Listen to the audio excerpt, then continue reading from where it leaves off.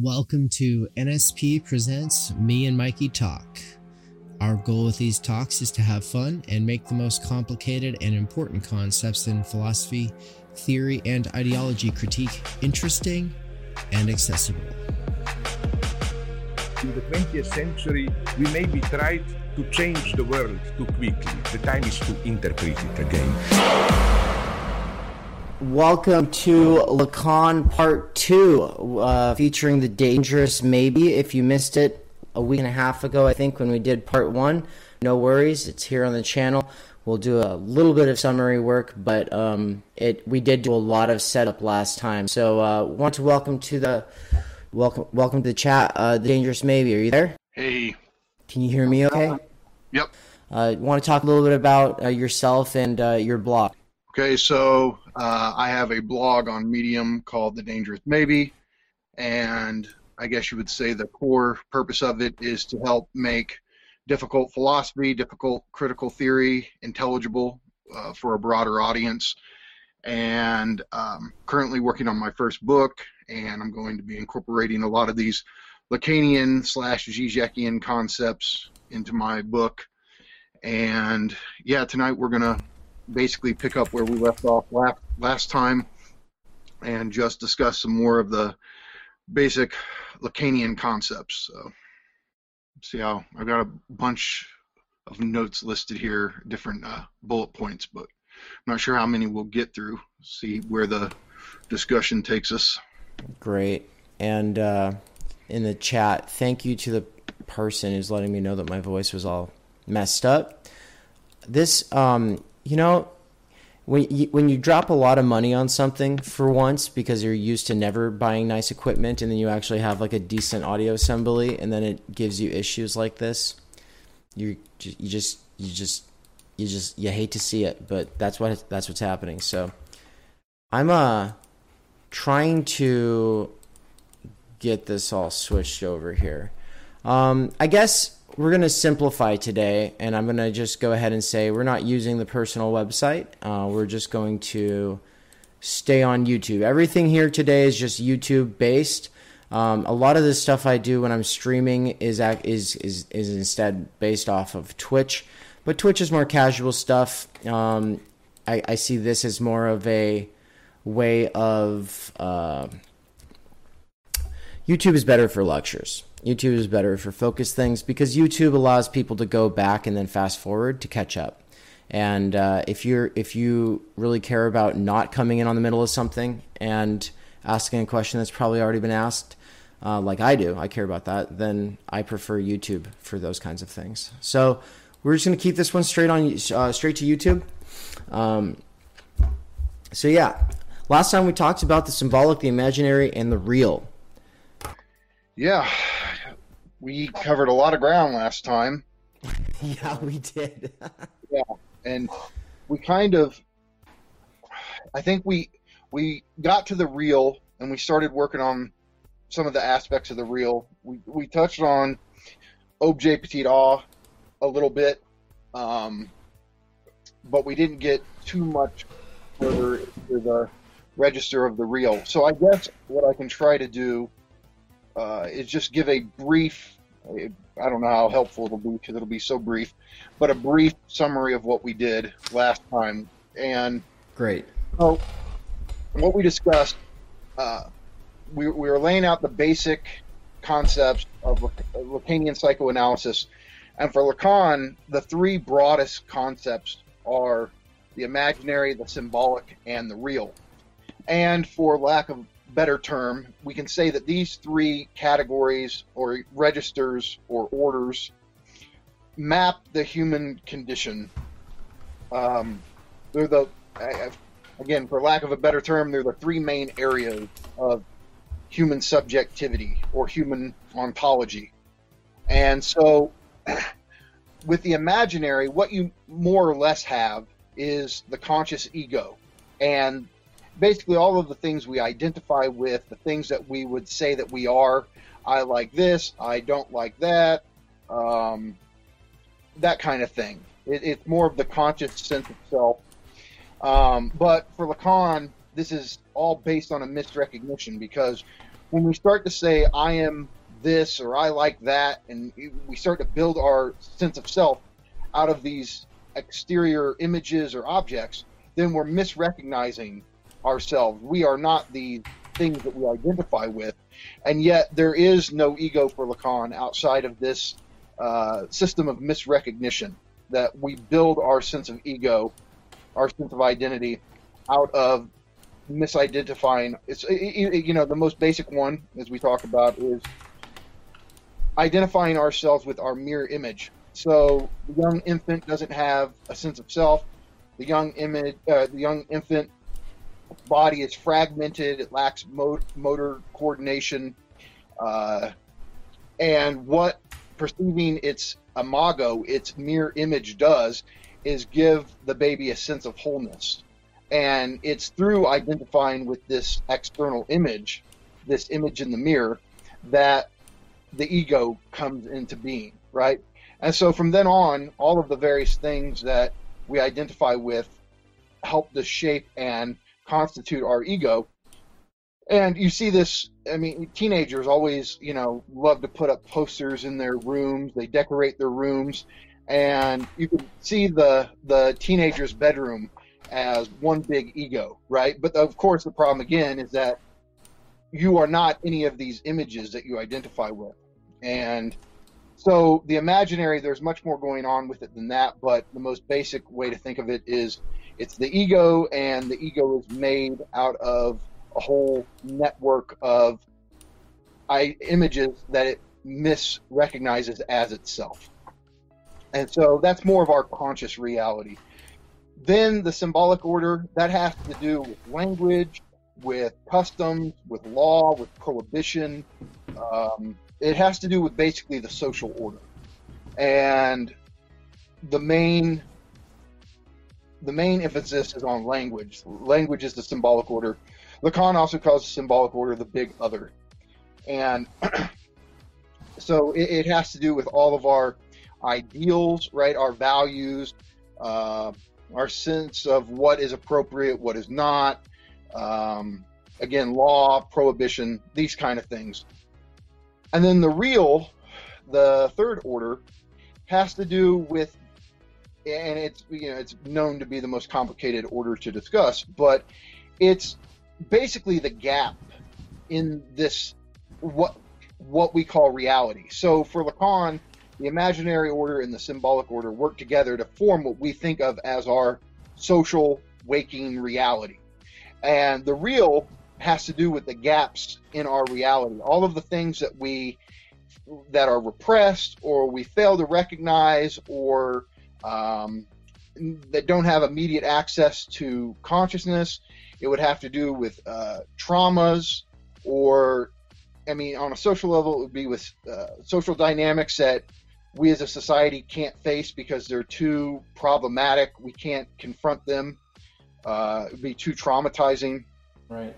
It would break apart our sense of reality.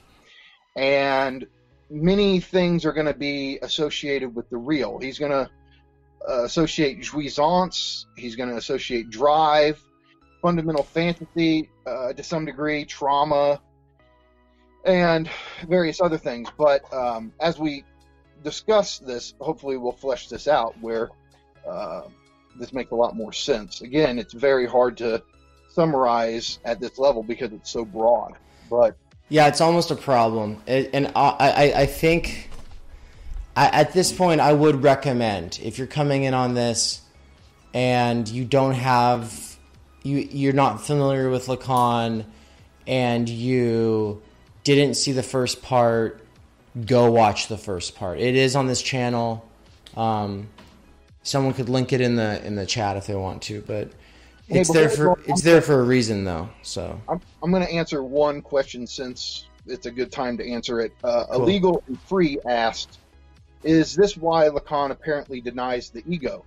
My professor last semester said that constantly, and he wouldn't expand. So yeah, here's the thing.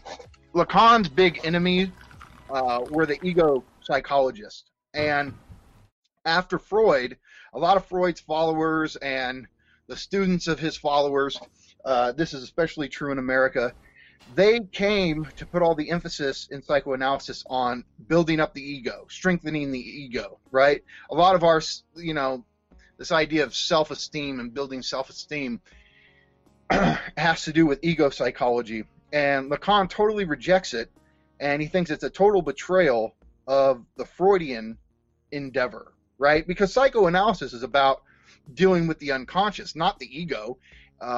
It's hard to see how any of these psychologists could even use Freud for this. But the point for Lacan is that the key aspects of who we are, the key, for lack of a better term, coordinates, the big factors that determine our subjectivity, to determine our desire, they don't exist at the level of the ego, right? It's the unconscious that is important here. And this is why Lacan is doing what he called a return to Freud. And in doing a return to Freud, yeah, he's rethinking many Freudian concepts, but he's also trying to get back to the core of Freud's insight. And that was, the primacy of the unconscious, that the unconscious is structured like a language. And so, yeah, look, Lacan is like, the first thing you have to do in psychoanalysis is get past imaginary dynamics, right? Ego to alter ego dynamics. That's, this is the first thing you have to get past if you're going to make any progress in psychoanalysis. So, it's not that you stop having an ego after you go through Lacanian psychoanalysis. That doesn't happen. It's just that the ego it's a whole set of misrecognition, right? It's all of this stuff that we think at the conscious level is so important to us really isn't the substance, in quotes, of our being or lack of being. It's not what the ego and the content of the ego is not the determining factor in human desire and human subjectivity. And so that's why he's saying you're making this fundamental mistake in approaching analysis from the perspective that you're supposed to build up the ego. In some sense, you're supposed to tear it down and get to much more fundamental factors of human subjectivity. So, yeah, hopefully that kind of gives an answer to that question. But well, I mean, and in the same, I mean, I kind of, people brought up Jung last time. You kind of touched on it, but in your own way, and I wanted to bring up my own way, and that's just to say that if a person is borderline or on a manic bipolar spiral, or schizophrenic, or like whatever their neurosis might be, it's something that's giving them a lot of grief in the world, right? The Jungian kind of approach is utterly fucked. It's like being like, here, oh, you're fucked up, here, take some mushrooms, right? Oh, you're fucked up, here, don't worry about it, reality's just a bunch of fucking archetypes anyway, and like you're on a hero's quest. Don't tell a schizophrenic person they're on a fucking hero's quest. They already know that. They know it too well. In fact, that's their problem, right? And so Lacan is kind of opposed not just to like the American psychology thing, but just this idea that psychology is about, oh, don't worry, by talking to me, I'll help you get to your true self, right? And well, yeah, he totally rejects that. And look, for me, as somebody who's so inspired by Lacan, everybody wants to bring up Jung, right? Because one of the big, I guess you would say, antagonisms or battles in theory circles would be Lacan versus Jung. But I've only read a little bit of Jung, and Jung just didn't ever interest me much. But it's like I don't have these takedowns of Jung because, to be honest, I haven't studied him enough to make a really fair criticism. What I do know doesn't resonate, but I don't know if what I said was fair, except that I can just definitely say people who think that you should go around validating the imaginary that is being espoused out of the mouth of a person who's in a delusional state, I would say it's pretty fucked. Like, don't do that. If that's what he's getting at. I mean, I don't know if there's really a place for the real in Jung. I would have to I would have to read up on Jung to make that call. A lot of Lacanians will say part of the problem with Jung is that he believes in a big other, like an other of the other, that there is this cosmic kind of text written into reality, and that text is not a matter of just human social convention and, as you and I would put it, the arbitrariness of the signifier. It is meaning with a capital M, and for Lacan, that is the only type of human being that actually believes in meaning with a capital M through and through is the psychotic and the paranoid schizophrenic. Right. And so I've seen, I believe it was Adrian Johnston, I might be misquoting, but I'm thinking it's Adrian Johnston in his book called Irrepressible Truth, which is his commentary on one of the writings in Lacan's Écrits. And he talks about this, where Jungian analysis basically makes the universe into a schizophrenic's universe because it ascribes meaning in reality itself. And I didn't even read this. All I can do is speak from personal experience and say that there was a time when I was on a manic episode, and there were people who just fed the delusion. Like they just thought it was fun, and it's just like, that shit's fucked. Don't do that. I think that reality checks are important. Yeah, but let's be honest. But there's also a sense where there's a difference between Jung and Jungian, just like there's a difference between Deleuze and Deleuzians. A lot of what's done in the name of Jung, I don't, would Jung affirm it? Probably not. Okay, fair. And so I think, I feel like I just don't know enough about Jung to be the kind of Lacanian that bashes him. It's like I would have to do my homework, and I really wish there was a book. There needs to be a book, right? Basically dealing with Lacan versus Jung. But unfortunately, we don't have that book. So, well, okay. I'll just go ahead and bracket that off for now, and we can kind of come back to it. Side note, and this is a side note, but we're a few tangents away from getting onto the main topic. So, Peter Rollins was someone who's on my, he's on my podcast. I met him. He likes Lacan. He does some videos about Lacan. And we did a Sublime Objective Ideology by Slavoj Zizek reading group with Peter Rollins last year, the two of us, Michael Downs and myself. And when we did that,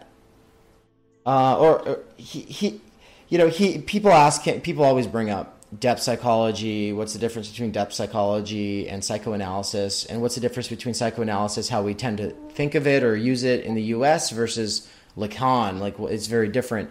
And the best discussion I've found on that so far is on the New Symbolization Project YouTube channel. And Michael, I don't know if you ever saw this. I just discovered it last week, and I meant to share it with you, but I forgot. Someone came to the Peter Rollins lecture that we published on that page, right?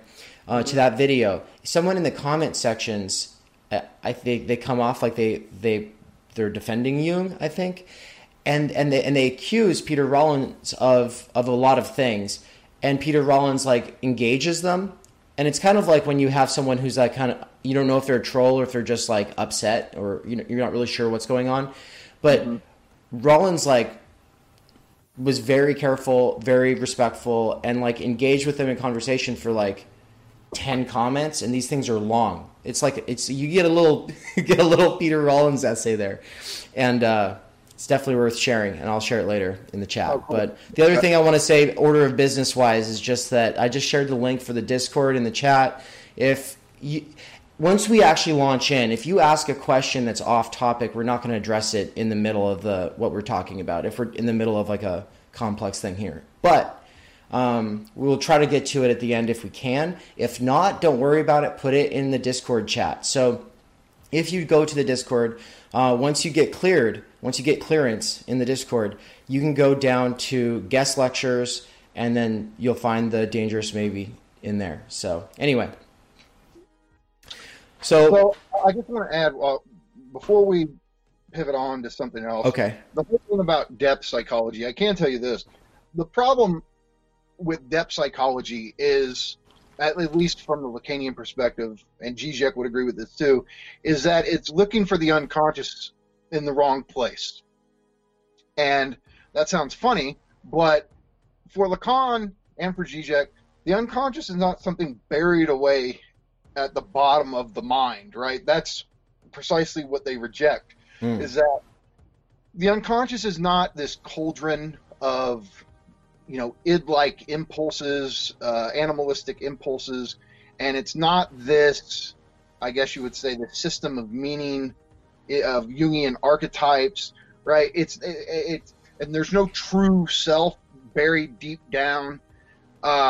It's funny, what I was going to discuss tonight lends itself to this. I was going to talk about some of the stuff in Zizek's book, The Plague of Fantasies, and even though I hadn't planned on it, Zizek talks about this, and he says, look, the unconscious is outside. That's a direct quote. On, let's see, is it page 1 here? Yeah, page 1 of The Plague of Fantasies. I'm just going to and look, I gathered up some quotes. Last time we kept away from the quotes, but I'm going to use some tonight because I think they're really helpful. But Zizek says, the unconscious is outside, not hidden in any unfathomable depths. Or, to quote the X-Files motto, the truth is out there. And so what this means is, when you're actually doing psychoanalysis, right, you're not trying to wait for some instance for some deep truth, right? The unconscious is right out there on the surface of the patient's discourse. It's out there in language, right? And this is, I mean, psychoanalysis is the talking cure, right? It's through free association, which is where the patient sits there and says what comes to mind, or does the best job they can of saying what just immediately comes to mind, that the unconscious manifests itself. And the unconscious manifests itself in formations. They're called formations of the unconscious. And this just is slips of the tongue. It's all the standard stuff. Slips of the tongue. It can happen in jokes. It's when you botch an action. You're trying to accomplish something, but you mess it up in a certain way. There's these various ways that the unconscious reveals itself. And, I mean, the most, like, it's almost like obscene how typical it is. But, to make the point, you're on a date, and whoever you're on a date with, they look over to you and they're saying, hey, would you like a slice of bread? And you go, yeah, I'd love a slice of bed. Right? I'd love some head. I mean, right? And so what you get in that slip of the tongue, in that parapraxis, is there's a desire beneath what you as an ego would say, right? There's this other aspect of you, but it's not buried deep down. It's right there. It's right there, present in language. And it's outside you in the sense that it's out there in language, in the symbolic order. And this is the Lacanian subject, in a sense, right? And there's different ways to talk about the Lacanian subject, but it is the subject of the unconscious. And so you as an ego, you don't want to say that. It's not like you didn't want to say that, but some other aspect of you poked through your discourse, right? Revealed itself in this particular formation of language, and that's what the unconscious is. And so he rejects this idea that the unconscious is this mysterious thing, always shrouded, always veiled, like you never like it's always making itself known. That's the thing, is that's why in psychoanalysis a lot of the times analysts will tell you it doesn't matter if the patient lies, because even if you sit there and you lie, the truth is still going to slip out. You're still going to make a Freudian slip. You're still going to do something that reveals the truth of your unconscious desire. So even if you lie, you're still going to tell the truth, and at some point. Right. So this is his rejection of the idea of depth psychology, right? The point is the unconscious is it's always already outside. It's visible all the time. You just have to know how to look for it. And So I'm going to give two examples here before we move on, because they're just fun examples, right? So, let's see. All right, well, that one's a bit long. We might have touched on it last time, but Zizek has this example of the three toilets, and he says that the unconscious ideological frameworks of the French, of the German, and of the American/British.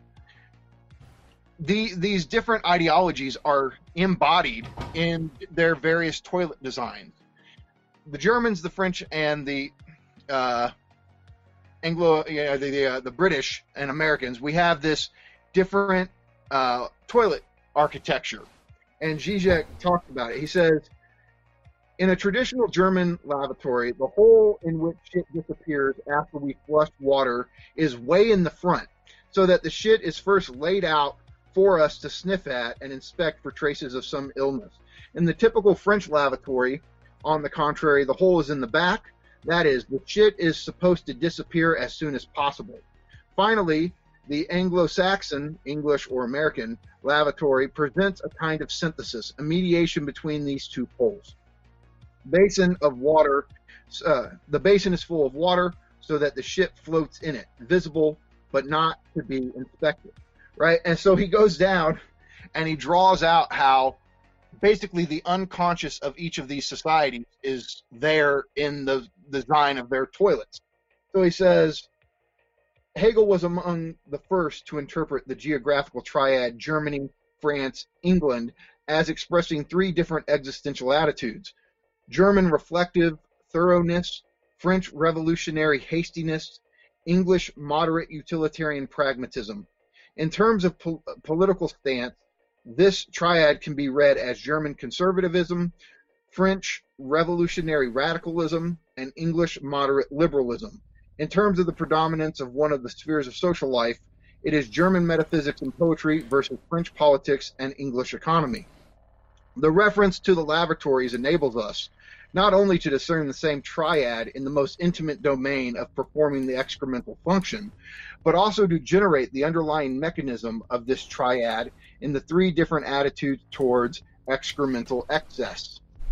And so he goes on, ambiguous contemplative fascination, the hasty attempt to get rid of the unpleasant excess as fast as possible, the pragmatic approach to treat the excess as an ordinary object to be disposed of in an appropriate way. So it is easy for an academic to claim at a round table that we live in a post-ideological universe. The moment he visits the restroom after the heated discussion, he is again knee-deep in ideology. So that was classic Zizek. But that shows you that the unconscious is outside, right? He also talks about it in terms of Soviet architecture. He does a whole thing. It's some of his best stuff. It's in the introduction to the Plague of Fantasies? It's the preface. I highly recommend that preface if that's all you read from the book. It'll be worth it. Let's see, making sure here. Wait, was that the preface? No, I'm sorry. That was the introduction. Yeah. Well, no. Maybe I'm wrong. Let me find it. On this theme of... it's from the first chapter, The Seven Veils of Fantasy. It's at the beginning of the first chapter. On this theme of what... Oh, you're still going. Okay, go. No, go ahead. I was just going to say on the theme of what it's not, of what LACAN is not up to.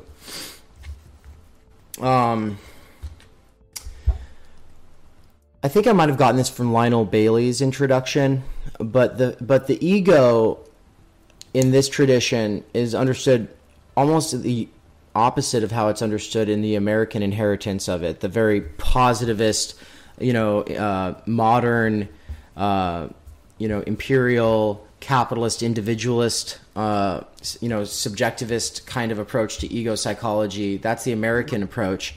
The Lacanian one.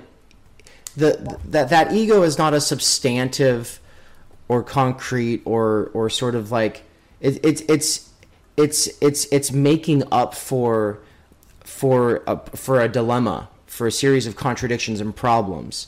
The ego is a fissure or a scab or a wound that is sort of like a trying to cope with these breaks in existence, which is utterly, to the complete opposite of this idea that it's like this wholeness that we can get back to, which is, by the way, also there's like fascist undertones to the idea of like an authentic wholeness, like that, we've just been removed from that and now we can just excavate back to it, through the therapeutic process.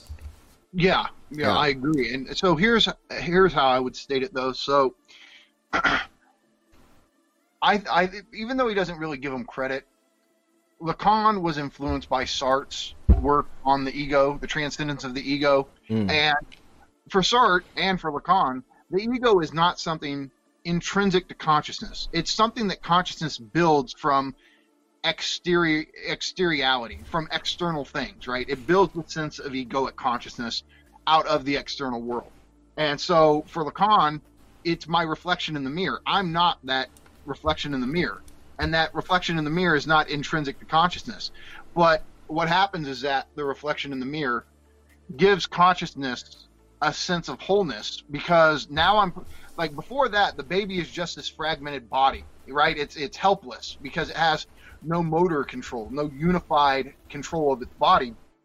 It's just kind of, this is polymorphous, perverse, right? Where the body hasn't gained a sense of wholeness, and it hasn't been given parts through language, right? Language, or we would call it society, right? It imposes, you can't show this part of your body. This part of your body's for this. That, like, right? The body's not cut up through signifiers. It's not interpreted. And so the first thing that happens is that the uncoordinated infant who is suffering from this fragmented body, it sees itself in the mirror, it makes the identification, and it goes, oh, that's me. And through that, it gets a sense of wholeness because there's an image it can latch onto, right?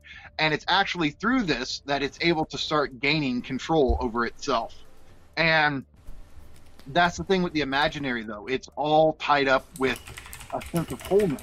So aggressivity is a fundamental aspect of this whole imaginary order, because the imaginary order is all about gaining a sense of wholeness, right? Through various images, through things you identify with. Well, say you meet somebody and they're very much like you. Well, you have this aggressive reaction to them because you feel like they're taking some part of you and you're not whole. Now you're fragmented again, you're lacking. And so aggressivity is built into the ego and built into the imaginary, because anything that is there to destabilize the ego, or, oh, now you're lacking, you're not complete, right? That's met with aggression or aggressivity. He makes it aggression for Lacan is just like what we call aggression, like violent outbursts. But aggressivity is this more structural, fundamental thing that has to do with anybody attacking your ego, or you feeling that somebody's taken your sense of identity. And yet at the same time, right, at first somebody who's very similar to you, you meet them with aggressivity because you feel like they're a threat to your identity. And yet if one of you gives, right, a lot of the times friendships are forged out of this, and it's somebody you come to love, right? Like the whole thing with love and hate, the thin line right here when it comes to the ego. So if they are like you, they can actually come to reaffirm your existence because they've already made those identifications for themselves. So at first it seems like they're a threat to your identity, but if you come to identify with each other, you reflect each other in a way that's positive or affirmative. And so you can actually come to love this person because they're just reflecting the image of yourself that you want to have back to you. Great. And so this, how does that tie into the idea of like fundamental fantasy? And what is the fundamental fantasy? Like if we're talking about the imaginary, the real, and the symbolic, what is a fundamental fantasy in relation to those three things? Okay. Well, I'm glad you went there because I definitely wanted to talk about fantasy tonight. So this is great. So let me see. I'm not looking at YouTube right now. On the board, you might want to put up the formula for fundamental fantasy. Oh, okay. Yeah. Oh, I'm going to go over there. By the way, folks, what I was just putting on the screen right now is the Discord channel for the Dangerous Maybe, under guest lectures on my Discord. So I'm just putting that up on screen so that if anybody wants to cache like longer term questions there, they can do that. Now I'm going to go ahead and hop onto the whiteboard. So let's see. Okay. Okay, you remember, it's the barred S, the barred subject, and then the little diamond-shaped lozenge, and then the little lowercase a. Like that? Let me see, there's a lag here. Hold on. Yeah, so money sign, diamond, little a. Do I need more room? Should I erase the imaginary, symbolic, and real? Hold on. On the video, you're just now getting to the board. No, that's fine. But should I erase the stuff in the middle of the board? Or yeah. Oh, yeah. You can take the 3 orders off now. Okay.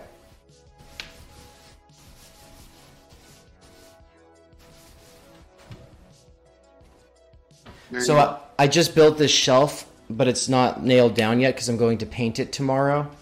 So I wanted to explain that for the people who might have noticed how markers keep falling off of it because it keeps sliding out and then they fall through. Anyway. Okay, so what we're going to do, we're going to touch briefly on the bar. There's 3 components to this, right? For LACAN, this is fundamental fantasy, or the formula for fundamental fantasy. Now, this gets trickier when we start talking about the clinical structures, which I know you want me to go into that so much, but we'll have to do it another time because, again, I'm not really prepared to go in depth with the clinical structures. But for LACAN, he talks about these various clinical structures, and you have neurosis, and then under neurosis, you have obsessional neurosis and hysteria. You also have perversion, and you also have psychosis, right? So the hysteric and the obsessive and the pervert, they all have different structures to their fundamental fantasies. However, the one that's up on the board right now, barred S, diamond-shaped A, that also is the obsessive's fundamental fantasy. And LACAN thinks that the obsessive fundamental fantasy, at the most abstract, broad, structural level, is the fantasy, is the formula for fundamental fantasy as such, right? It gets at the bare bones of it. But when you get into the meat, the details of the differences between obsessive, hysteric, and pervert, you're going to find 3 different formulas for fundamental fantasy. And so maybe at some point in the future we'll come back and get into that material. And so, I get that you're not going to go into it further. And like I said last time, folks, and if you don't remember this, getting a LACANian to talk about anything LACAN related in any detail is very difficult.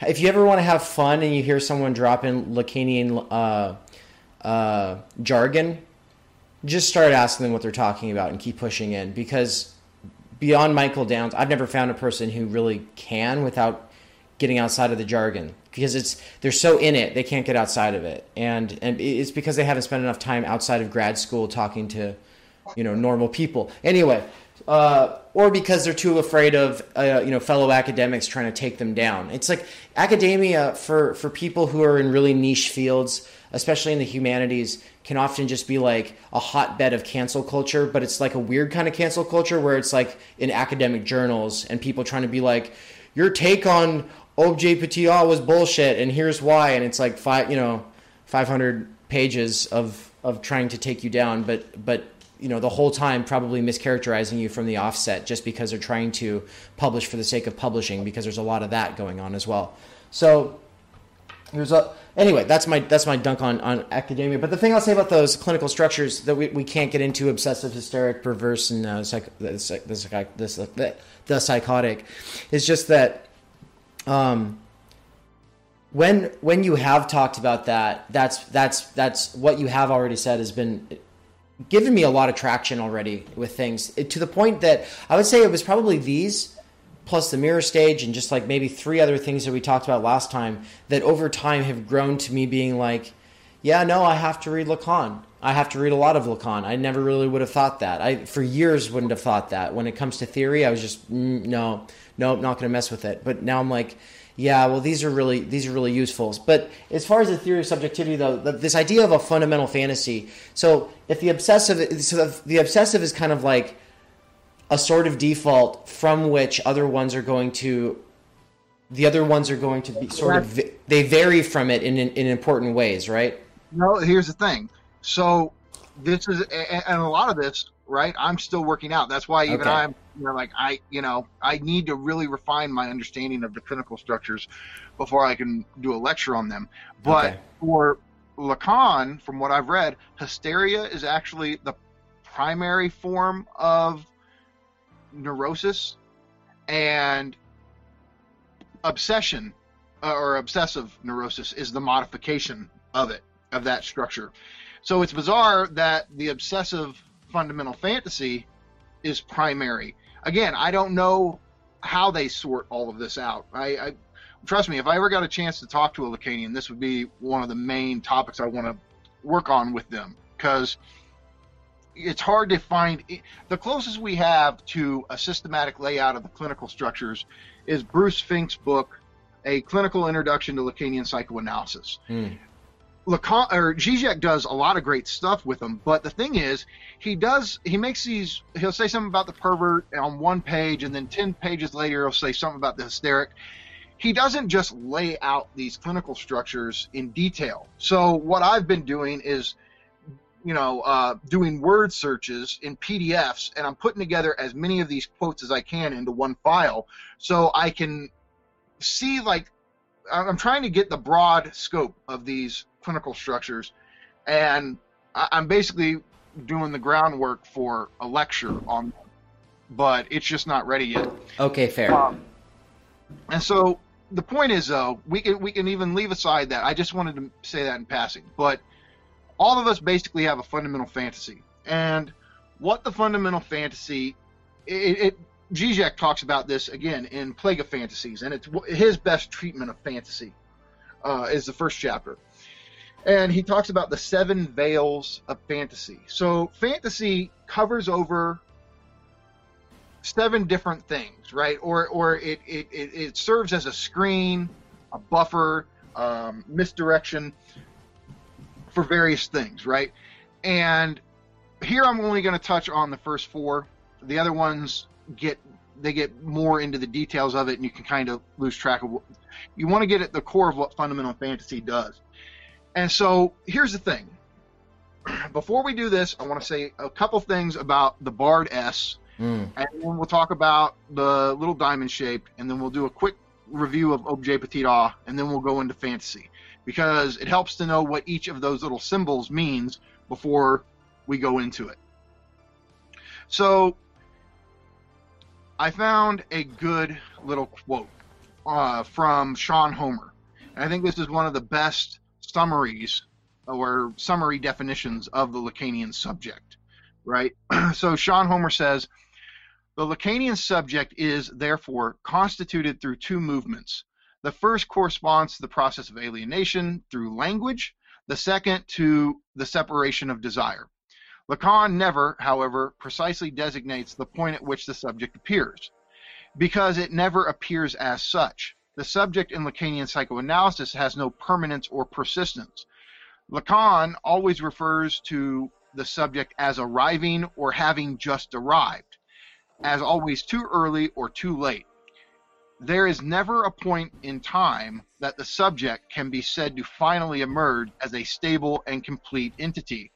It emerges only fleetingly through a continuous process of subjectification, alienation, and separation, rather than at a specific moment in time. Okay, so here's the thing. It goes back to what I was saying earlier, right? Where the subject, the Lacanian subject, the subject of desire, the subject of the unconscious, all of these being the same thing, right? it manifests itself through formations of the unconscious, through these linguistic nodal point, right? Slips of the tongue, a symptom, right? Somebody goes into psychoanalysis because they have a symptom. Well, the symptom is a message from the unconscious. It's a once the symptom is decoded and interpreted, the idea is that the symptom will then dissolve itself. It's not that you'll ever be symptomless, but that particular symptom as a message will dissolve because the message of it from the unconscious will have been made conscious. And so the point is that with the Lacanian subject, it's not like it's a person behind the person. It's all right. It's not like we can go to say to the conscious egoic sense of self, hey, step aside, I want to talk to the other person in you, right? It's not like the analyst can say, all right, I've talked to the ego enough, move aside, now I want to talk for an extended period with the subject. It doesn't work like that at all. The subject is only its manifestations through these formations. It's not, you can't sit there and talk with the unconscious subject like you do with the ego. And I mean, of course, there's a sense in which it's always there because you never know when a slip of the tongue or a manifestation of the unconscious is going to occur, but it's not there in the way that you as a egoic person can sit there and constantly keep talking about yourself. And so this idea of it's always just arriving or having just arrived or it just left, right? It manifests itself through some form of speech or communication and then it's gone. And these other aspects of the unconscious, like fundamental fantasy, it's part of the unconscious, right? A lot of the times you don't have any awareness of any of this, right? And yet it determines your whole subjectivity. And it's similar to like dark matter, right? Astrophysicists will posit dark matter because you have to posit it to make sense of certain things going on in reality, but you don't perceive the dark matter as such. That's what's going on with the unconscious or the unconscious subject, right? It's a hypothesis that makes sense of all this stuff you see in the clinic, but it's not there present like in this permanent way where you can just talk to the unconscious. It doesn't work that way. So the point, though, is this unconscious subject emerges through what Lacan calls castration or symbolic castration, or in other words, when some external authority steps in and puts limits on your enjoyment, now it's as if you've been castrated, right? You've lost something, and some part of you has been castrated. Now, it's not a physical organ, it's not a part of your physical body, but when language is brought into play, when you have to obey the laws of language and then you have to accept the prohibition that you can't just enjoy yourself however you want, whenever you want, right? All of this works together as, all of the mechanisms for socialization, and yet it means something has to be sacrificed. Now, the trick is that you never really gave up anything. There's not an actual physical object or a physical part of your body you gave up. If anything, it's just a kind of like almost just a pure freedom of enjoyment. But the thing is, babies don't live in a constant, eternal bliss. They're always fussing. Sometimes they're happy, sometimes they're not, right? They don't have this pure, concentrated enjoyment or jouissance that we take them to have. But once you enter language, and once now my behavior has to be mediated through certain customs, through certain protocols, it's as if we lost an immediate enjoyment that we never really had to begin with. But this is what accepting the prohibition involves. This is what happens with socialization, is it's as if you lost some core aspect of your being, and that is that sense of the remainder, that missing chunk of yourself. That's what he's going to call objet petit a, the little a that you see on the board. And so the barred S is the subject of desire. Well, to desire means to lack something. That's why you desire. If you didn't lack the thing, you wouldn't desire the thing. And so the bard subject is the part of you that's desiring, the part of you that's lacking, and moving towards that which will complete you. But again, this isn't the wholeness of the imaginary, right? This is all going on in the real, in the unconscious level. Even though signifiers and language are part of it, right? This kind of structure is not one. It's not like you're dealing with images that you identify with here, and so you are this relation to the lost object. You are the relation. It's not that you're just purely the bard subject. You are the bard subject in relation to the missing part of yourself that you posit at the unconscious level. And it's the very fact that you are this relation that is, in a sense, the LACANian subject, right? Bruce Fink's famous book on LACAN, the LACANian subject.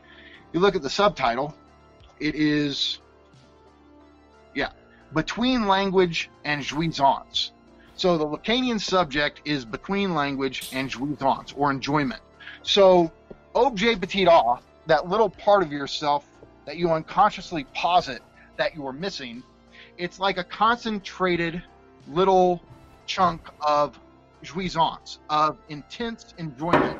And that's what you posit to have been lost in taking on language. And so it's that thing that's always behind language. Like you're searching through language all the time. You're searching through various aspects of society. You're trying to find this thing, and yet you can't find it because it's not a thing that you actually can find. It's not a physical object, and yet this is who you are. This is what you are. Is you're the relation of your lack to the object that you're lacking, and so that's the bard subject, the negative subject, right? And so that's the LACANian subject. What happens, though, is we're missing this thing. We have this sense like, oh, I have desire, and I come to possess certain things, but nothing does it for me, right? There's always something unsatisfactory about the object of desire. Once you get it, it's not as great as you thought it was going to be because it didn't do to you what you were unconsciously hoping it would do, right? You're still lacking. And so what fundamental fantasy does is it creates a relationship to objet petit a. Like this is, okay, if like that's what fundamental fantasy does, is it tells you what you have to be or what kind of scenario there has to be for you to regain this lost object. And so that brings us up to where I want to talk about the little diamond shape, right? Because the diamond shape is a condensation. It's 4 signs in one. On the one hand, you have the greater than sign, you have the lesser than sign, you have the disjunction sign, and you have the conjunction sign. And so these 4 signs... Are the conjunction and the... Wait, what are those other 2 ones? I know greater and lesser, but what's the... Is it like a little? Is it kind of like a little pyramid and then an upside down pyramid? Is that kind of what is out there? Yeah, let me see because I have a note here. The disjunction sign is the little V. It's the bottom. Oh yeah, because it's either or in logic. Is the yeah okay. So conjunction is the top one. That's conjunction. Yes. And so what you have is there's within these 4 different signs, right? Okay, I want to form a union with objet petit a, or I want to disregard objet petit a, and somehow it's like letting it go, disregarding it, that you feel like you're going to get it.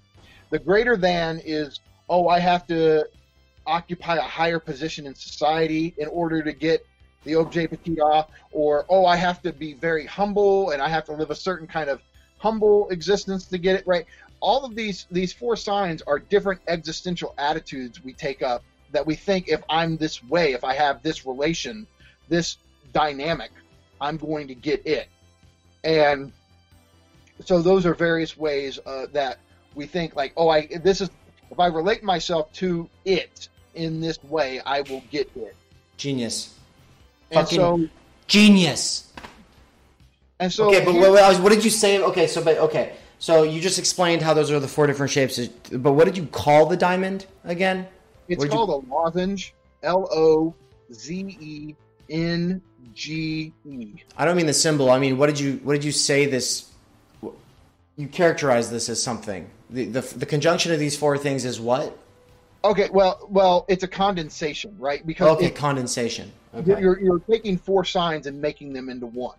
Okay. Okay. Well, okay. That's what I was looking for. So. Gotcha. Condensation, and so that's all going to be through metaphorical associations for subject development. Maybe we can touch about metaphor and metonymy. I don't think those aren't the most important things for what we're talking about here today. Okay, that's fine. Cool. Okay, so here's what we have here, right? What the fundamental fantasy does is it tells us what we desire, and LACAN has this early formulation. This will give us an excuse to answer the question from last time real fast. Be brief about it.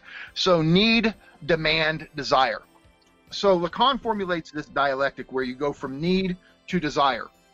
Well, the way this works is that, excuse me, let me find it here. Okay, so there's this famous sentence from the Acree. It's in the paper called The Signification of the Phallus. And LACAN says, this is why desire is neither the appetite for satisfaction, need, nor the demand for love, demand, but the difference that results from the subtraction of the first, need, from the second, demand, the very phenomenon of their splitting. Okay, so Zizek he talks about this in pretty clear terms in Looking Awry. So Zizek says, the Lacanian distinction between need, demand, and desire, i.e. the way an everyday object destined to satisfy some of our needs, undergoes a kind of transubstantiation as soon as it is caught in the dialectic of demand and ends up producing desire. When we demand an object from somebody, its use value, the fact that it serves to satisfy some of our needs, eo ipso becomes a form of expression of its exchange value. The object in question functions as an index of a network of intersubjective relations. I'm realizing this isn't as clear as I thought it was, but I'll break it down. He continues, if the other complies with our wish, he thereby bears witness to a certain attitude towards us. The final purpose of our demand for an object is thus not the satisfaction of a need attached to it, but confirmation of the other's attitude towards us. When, for example, the mother gives milk to her child, the milk becomes a token of her love. So, okay, here's what's going on. The baby has basic biological needs. It has to eat in order to stay alive. But what happens is once the child starts demanding food, at first it's through the cry, but once it has language, it can start to articulate the demand. I want this. Give me this, right? What happens is that the demand enters the need, the biological impulse, into this whole other register. At first, it's merely about the use value. I just need, in the case of hunger, I just need the sustenance of the food so I can live. But once it enters language and the kid starts demanding food, now it's demanding certain types of food. And the example I gave you not too long ago is, and it's a cute little example. Like, you imagine a little kid. Little kid wants a snack. So hunger, right? But the kid says to its mom, hey, I want a popsicle. And so the mom goes to the freezer, gets a popsicle, takes it to the kid, and the kid's like, no, this is orange. I don't want orange. I want cherry. So the mom goes back to the freezer and gets a cherry one. But then the kid's like, no, I don't want this cherry one. I want the other cherry one, right? And so what the kid's actually doing here is the mom is having to prove that she loves the kid through how much she's willing to put up, right? How much of an inconvenience she's letting the kid be. Mm-hmm. And so the biological need isn't what's fundamentally at work here. It's the demand for love, right? But, and here's where we transition into desire. the demand for love is still linked in some way to a proof of love, to an object, right? To some specific thing that would, even though it's not primary, it would still satisfy a basic need. But when Lacan says desire is what happens when need is subtracted from demand, then you're in this whole other register altogether, where you want stuff, but it has nothing to do with your biological imperatives. It has nothing to do with that. It's a whole other order unto itself, and this is where desire arises for Lacan. Now, again, there's many different ways he talks about the emergence of desire. This is one of the earlier ones, but it gives us a sense that, yeah, desire is not tethered to biology or biological needs. It's two steps removed from that. But Lacan was basically trying to show how desire emerges out of need. And so we go back up to fundamental fantasy.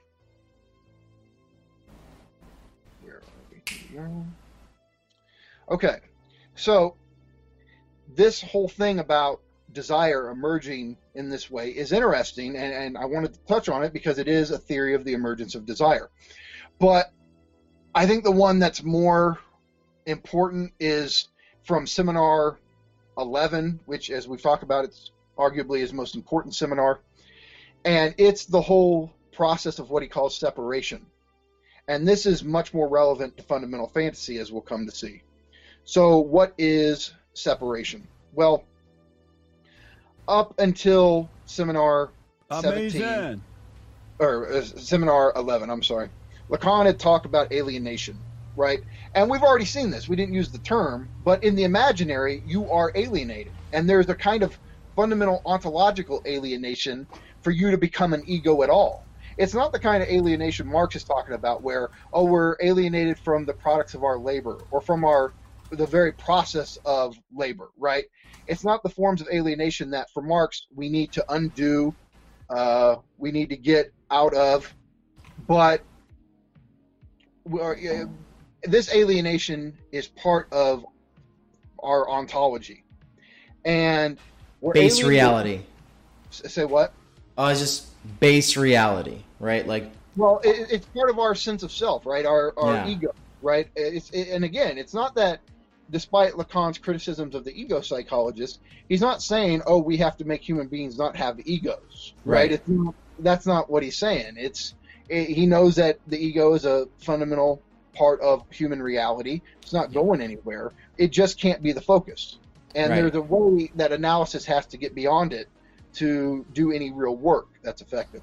But you are alienated at the core of your identity precisely because your mirror image, and not just that primary identification with your mirror image, but all the things that you identify with, the bands you like, the books you like, the movie stars that you wish you could be, like all of these various things that you identify with are not you. And so your identity, who you are at the ego level, is based on all these external things, right? But so therefore your whole identity is based on alienation. And yet it's not an alienation you can ever really get rid of. You just have to recognize that alienation is at the core of human reality. And so that's imaginary alienation. That's going on with the ego. But there's also symbolic alienation where, and I think, for us with Heideggerian backgrounds, it helps to talk about Dossmann here, where once you're in language or once you're in the social order, you're never fully you, right? You always have to be some kind of generic self. You have to take on this generic protocol that, there's the way of doing what one does in society. You have to do what one does in order to be in society at all. And so you're alienated in this other that you are not, but is also at the core of your existence. Like, you can't get rid of Dossmann. You can't get rid of the big other. You wouldn't be you, right? You are your position in society. You are the signifiers that you identify with, the values, right? You are, and all of this is largely embodied. You're not even thinking about it at the egoic conscious level. You just live it. And so there's this double alienation. One has to do with the ego and the imaginary. The other has to do with the big other and the symbolic order. But, and what's interesting, again, Lacan uses this term extiment, right? And it's a neologism that combines the word intimate with the word exterior or external with intimate. So what is most intimate to us is something external, something outside us. And this is part of the paradox of human subjectivity, is you are the other. You are these things that you are not. And the core of subjectivity is inhabited by an alien alterity, whether it be the imago or the signifier, whether it be images of yourself or language or social positions or customs or laws or rules, right? They're essential. They're an essential core of who you are, and yet you aren't reducible to them, and they're not reducible to you. So in that sense, they're extiment. I mean, I always feel like, in case you tied it into Heidegger, I always feel like Lacan is basically doing the next step. Like all of these other people tried to do the next step. Sartre and Merleau-Ponty and Levinas all tried to be Heidegger 2.0. But and they all kind of succeed in their own ways, and Foucault even in his own. Everyone kind of like takes that project from being in Time Division 1 off in its own direction. But this, the part I'm most interested in, this gets to the stuff I'm most interested in, because all of the three main categories that make up Dasein, the kind of being that we are, that humanity is, or that any kind of being that lives in temporality and has projects and a life with others, and any being in language, right? It has certain fundamental components that you could say are the structural conditions for the sense of self or of the world or others that arises, and for Heidegger, that's going to be understanding, discourse, and mood. And I kind of explained that in the Big Mood essay. And I'll explain it in my next essay a bit more in depth. But right now, the main thing I'm trying to get at is that those three categories, all three of them are existentials, or existential categories. Each one of them is, unlike in modern philosophy. In modern philosophy, there's always like a fundamental, like you have like the base thing that everything else builds off of. These three things are no one is prior to the others. All three of them are equally original. And so these categories, understanding, discourse is through language, understanding is through knowledge and through intellect and through all of these other things, and then you got mood, fundamental attunement to the world, or your fundamental disposition within the world. All three of those are being with.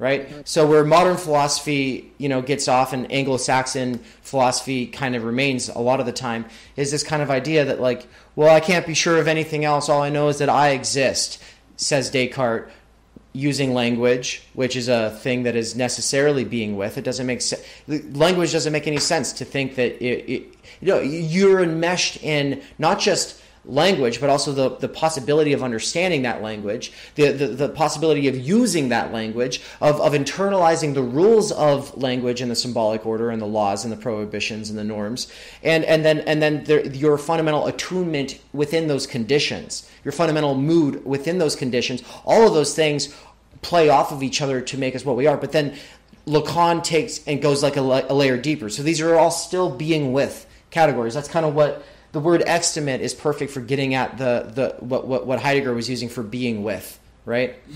Yeah. Well, I mean, you think about another way to, I like to talk about it, right? If somebody thinks that they are truly who they are in and of themselves, to go back to, the way we talk about the liberal concept of the ego, the libertarian concept of the ego, the capitalist, all you have to do is use the thought experiment of a feral child.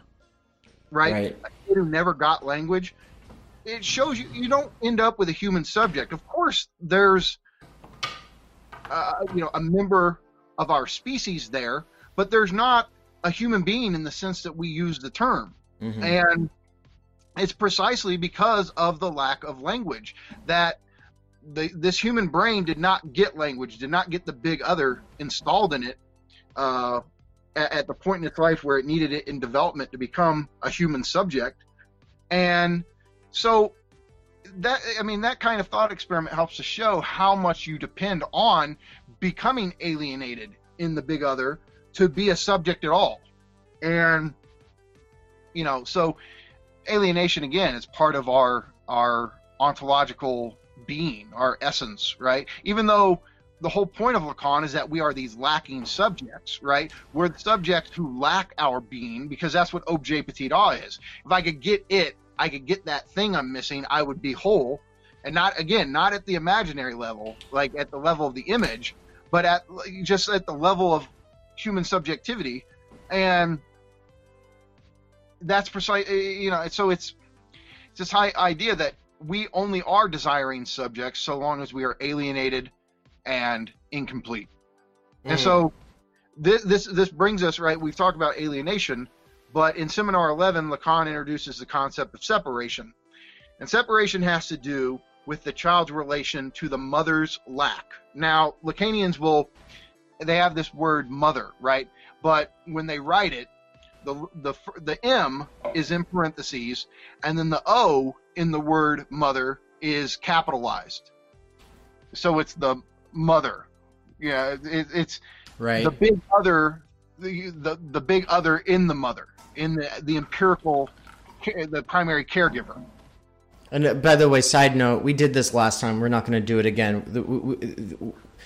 This is a primary caregiver. We're using this word loosely. So yeah, the mother is a function. It's not a biological sex or the biological mother. It's the mother is the child's primary caregiver, and the father is whoever steps in and separates the child from the mother, and that could be a biological woman. Yeah. So again, these are social positions and not mythological figures or biological types. Right. So but separation also involves the production of objet petit a. So this is more relevant to where we're going with fundamental fantasy. And after this, we're going back to fundamental fantasy. So I'm going to use another quote from Sean Homer because I think this is really good. He says, "As with the subject, the other is also lacking."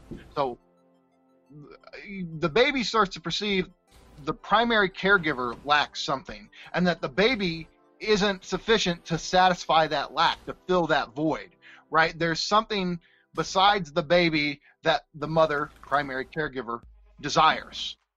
And LACAN will call this the imaginary phallus. And again, maybe we'll talk about, when we talk about sexuation, if we get there tonight, we can talk about the phallus. But cool. Phallus does not mean penis. It's not, don't form, an identification with those two terms. I think it would be better to have a different term for what he's talking about. He's just referring to the lack in the mother. That you can tell the mother wants something, desires something besides the child, and you can tell, like, it's almost like intentionality in phenomenology. The baby can perceive the mother's intentionality is drifting other places, right? It's not staying focused on the child. And so the child's starting to get some vague sense of, oh, what's the thing that mom wants that I'm not, right? And so the baby perceives the lack in the other. So Sean Homer continues. And I should say, this lack in the other, this is what makes the other barred or lacking or incomplete, right? The other is also a subject of desire. So he goes on to say, there remains something essentially unfathomable in the desire of the other for the subject, the baby. What LACAN calls separation is the encounter with the lack in the other and the want to be, more than merely lack. Separation involves the coincidence or overlapping of two lacks. It's like, okay, I lack something, and the mother lacks something, and what I lack and what she lacks, they don't coincide, right? And so this is where there's a separation between the mother-child unity, right? Right. So there's a lack in the subject and in the other. The interaction between these two lacks will determine the constitution of the subject. So exactly. And this is why the first few years of your life are the most formative years of your life. How you develop into the symbolic, how you integrate into how you are assimilated into that order in relation to like coping with these fundamental separations and breaks. Like that's going to be constitutive. Which means it constructs, it builds that subjectivity, right? So absolutely. I mean, that, you know, even though objet petit a, right? Lacan said it was his greatest concept. If Heidegger, think about different Heidegger or different philosophers though. We think Deleuze is the philosopher of difference. Heidegger is the philosopher of being. Sartre's the philosopher of freedom, right? I think it's fair to say Lacan, even though he wouldn't call himself a philosopher, let's call him a thinker. You know, Lacan's a thinker of lack, because the phallus is a lack, and the desire of the other involves a lack, and objet petit a is a lack, and signifiers themselves in isolation from other signifiers have no signifieds. They have a lack. And so he's finding lack everywhere. And the various lacks we encounter in childhood, the ones we pursue, the ones we identify, all of this forms our particular subjectivity. And so I think it's best to think of him as this thinker of lack. But Sean Homer goes on, he says, separation therefore takes place at precisely the point that the subject can formulate the question, what am I in the other's desire, right? This is where you're like, you break away, and the other's desire has a kind of monstrous impenetrability about it, where you can't figure out what the other wants from you. Even if the other tells you what they want, it doesn't necessarily, it's not satisfying. Right, because if your parents tell you they want you to be a good kid at school and not hit the bully, they actually might secretly wish that you hit the bully, that kind of thing.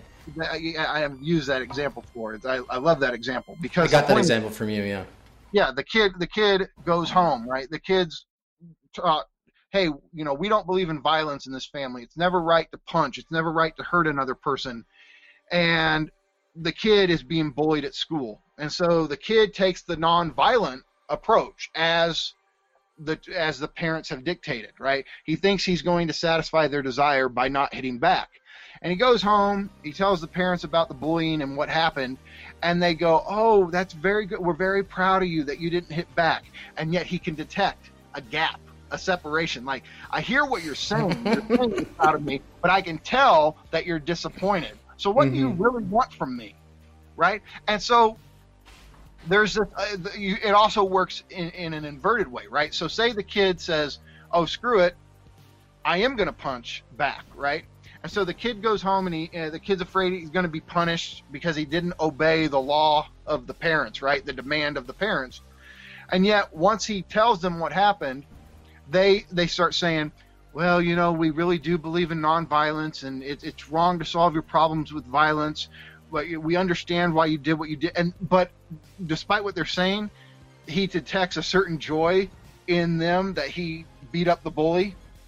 And so this is the split, right? Like, no matter what somebody tells you, what they want from you, you can't be sure of that because they themselves have an unconscious. Right. Like, I can't figure myself out, let alone how can I possibly figure out somebody else's desire? And because we're all split subjects. And so this creates anxiety, right? Yeah, somebody just mentioned anxiety, legal and free. Yeah, we're going to get into anxiety in a minute. This is one of the causes of anxiety for Lacan, is this unfathomable, impenetrable enigma of the other's desire. You're telling me you want this from me, but I can tell you want something else. But you can also get a sense like, but I don't think you even know what you want from me, right?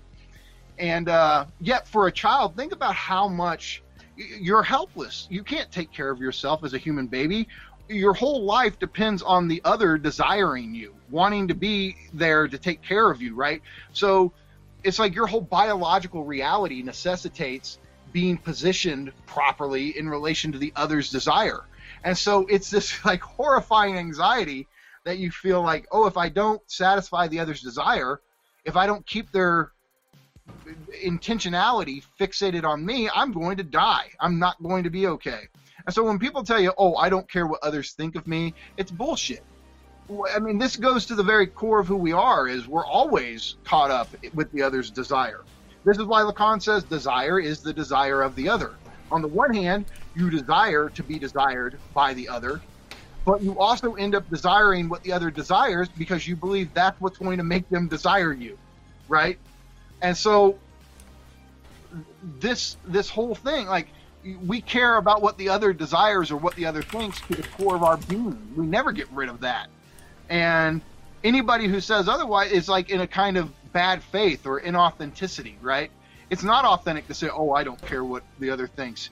Yes, of course, there's times that there's certain people you don't really care what they think, but you always care about what some other thinks, right? It goes to the core of your being. And so just to finish this quote up, right? So he said, what am I in the other's desire? And can thus differentiate itself from the desire of the other, right? In pondering what the other desires, not knowing what the other desires, you can't actually identify with it and make it your own desire. So your desire is not identified with the other's desire. There's a split. And that's how your desire comes into being. Because you don't know what the other desire, you can't desire what the other desires because you don't know what it is. And so this whole like enigmatic, impenetrable aspect of the other is, you know, part of where your desire originates. And so he concludes, while the desire of the other always exceeds or escapes the subject, there nevertheless remains something that the subject can recover and thus sustain him or herself in being, as a being of desire or a desiring subject.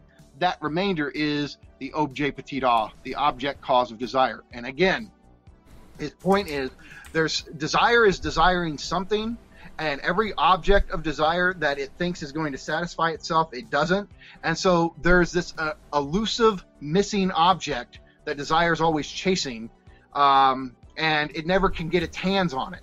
But nevertheless, this is what orients desire at the most basic level, is this objet petit a, and that's what causes you to desire.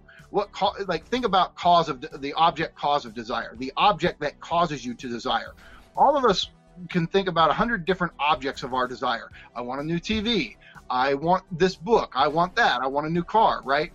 But the question is, what causes us to desire those particular objects of desire, right? And so for LACAN, he doesn't think it's very interesting, the specific objects we desire on whatever day. What is interesting is that cause of desire, right? Those traits or those characteristics that we have libidinally invested, right, unconsciously, we're not aware of this, that we link to whatever is missing in our lives, that cause us. This is why people tend to they repeat relationship patterns. People often tend to date the same person over and over again. There's certain traits, certain characteristics that we link through our whole libidinal history, like our whole life is involved in this.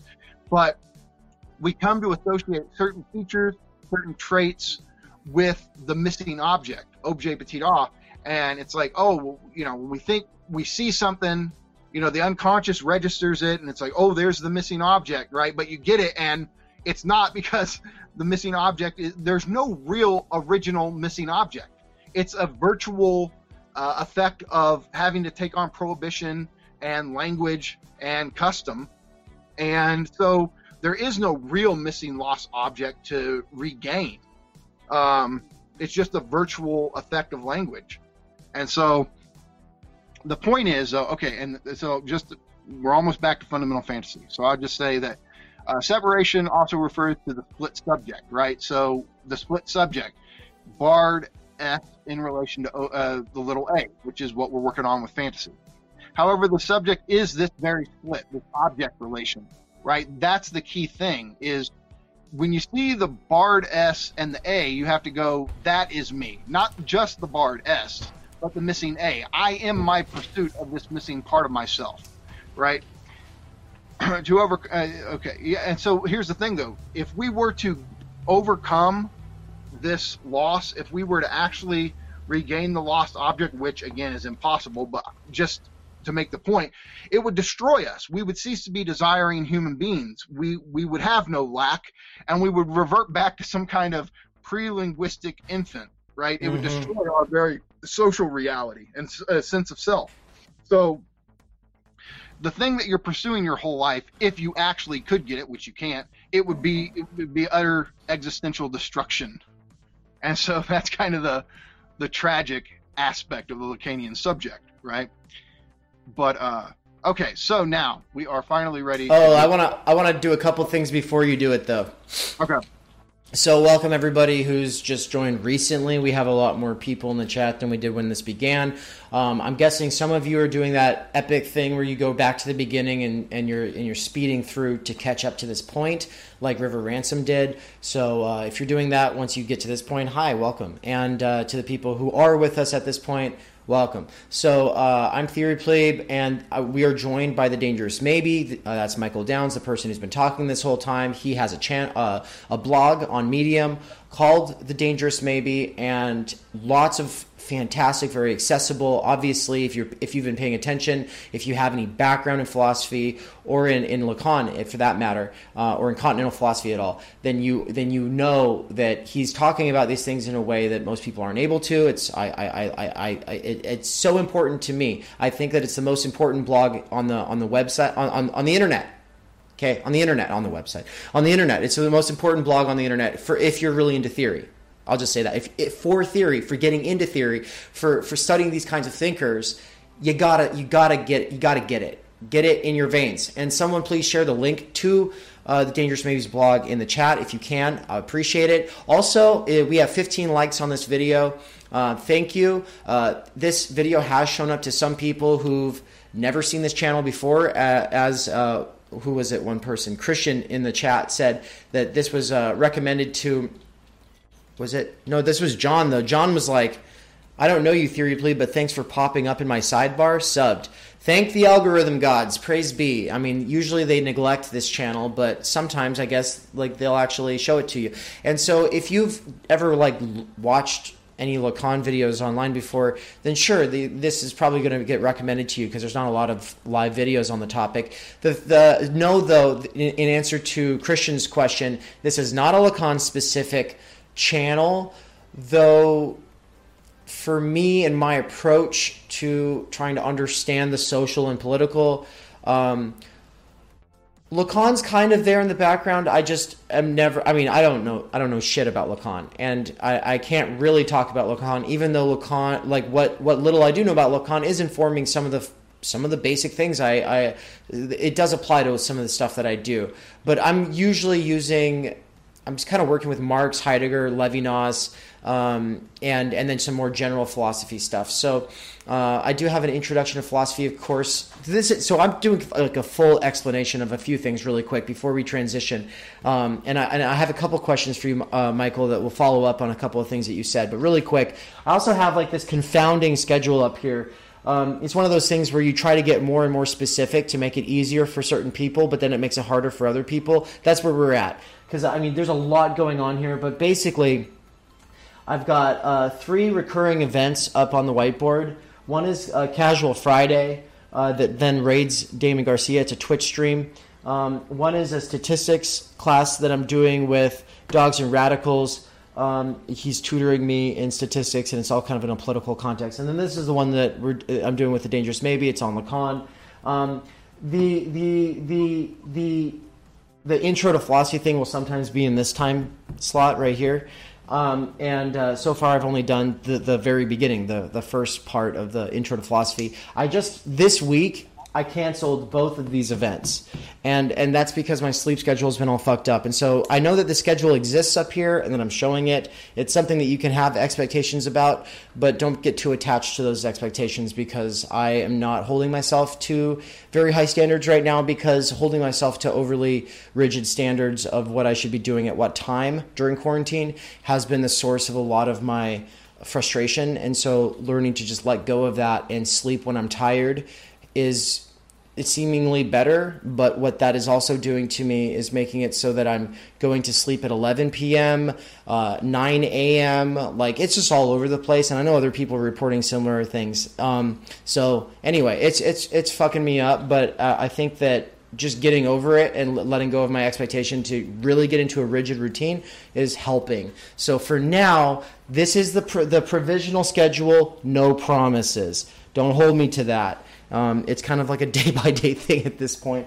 And if you really want to know what the fuck is going on, just subscribe to the website. The website, theorypleeb.com, is going to replace everything else that I'm using, basically. Like, I'll still have videos that are on YouTube and Twitch. I'll still stream from both platforms sometimes. But I'm getting rid of affiliate status on Twitch. I'm demonetizing all my videos on YouTube.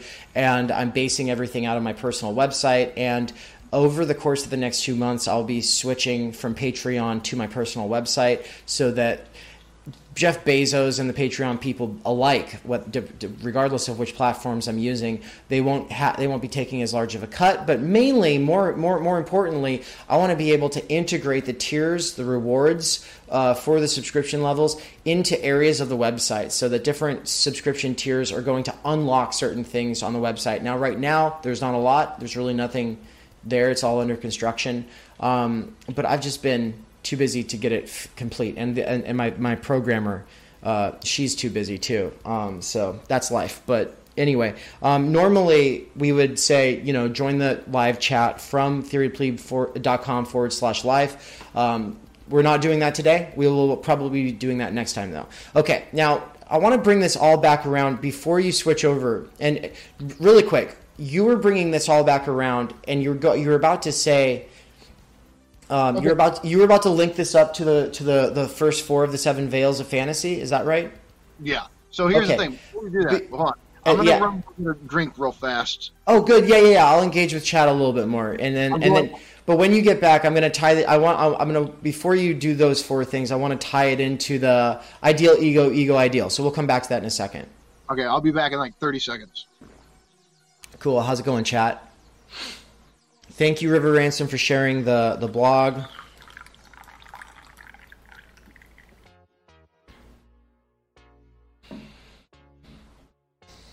I've seen a lot of, a lot. I mean, I've seen a few people being like, "Oh my God, so much is clicking. This makes so much sense. Oh my gosh, thanks." So, every time I hear Michael talk about these kinds of things, that's how I feel. And, we've been talking for a few years now. We have long conversations on the phone. He doesn't toot his own horn much, but he reads like no one else I've ever met. And he has been since he was like 21. So basically when he turned 21, he realized, he's like, I feel stupid. So he went to a Barnes & Noble and he's like, well, smart people read philosophy. So like, that's kind of just where he started.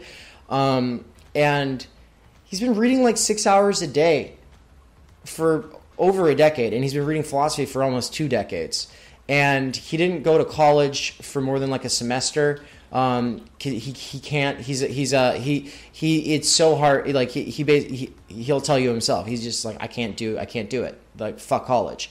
And I identify with that strongly. That sentiment. I roughed it. I made it through college because I'd had no formal education. I had no high school experience. I had no formal education before I was like 23. So when I went to college, it was like philosophy. I'd never heard of philosophy. I'd been, if you watch that show, Midnight, it's on Netflix right now, and it's called Midnight Gospel, The Midnight Gospel.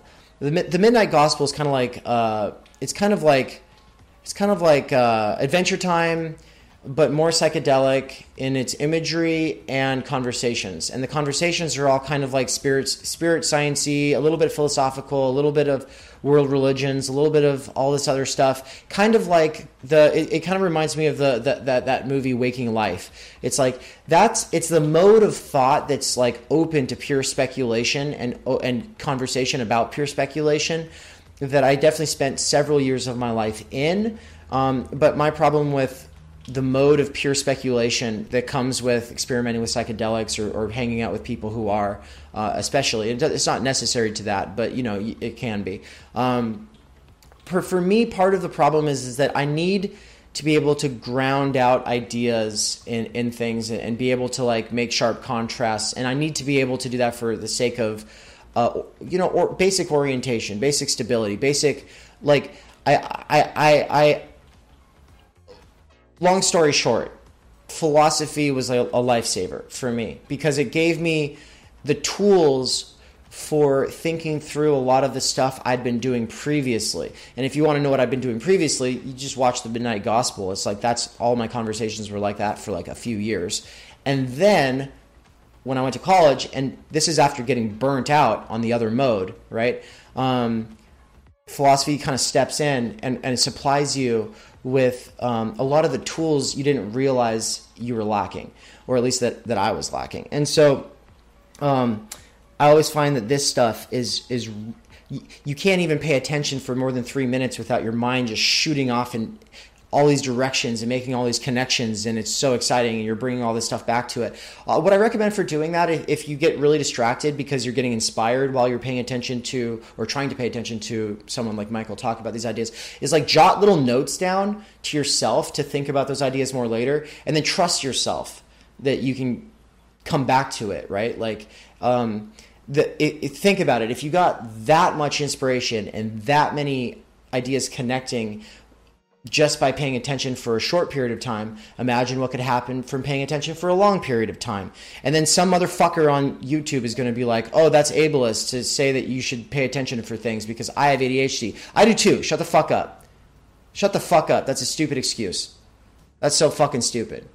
Everyone is highly distracted online, and I have ADHD. So no, attention disorders suck. And focusing online sucks for all of us, and it sucks way worse for other people for whom it's a real disorder. But all of us benefit from being able to focus. And so basically, my point is like jot notes and then revisit, repeat. Don't stop. And now it sounds like you're back, Michael. Yeah, I'm here. Okay, so I think we're ready to. I think this will be some of the fun stuff.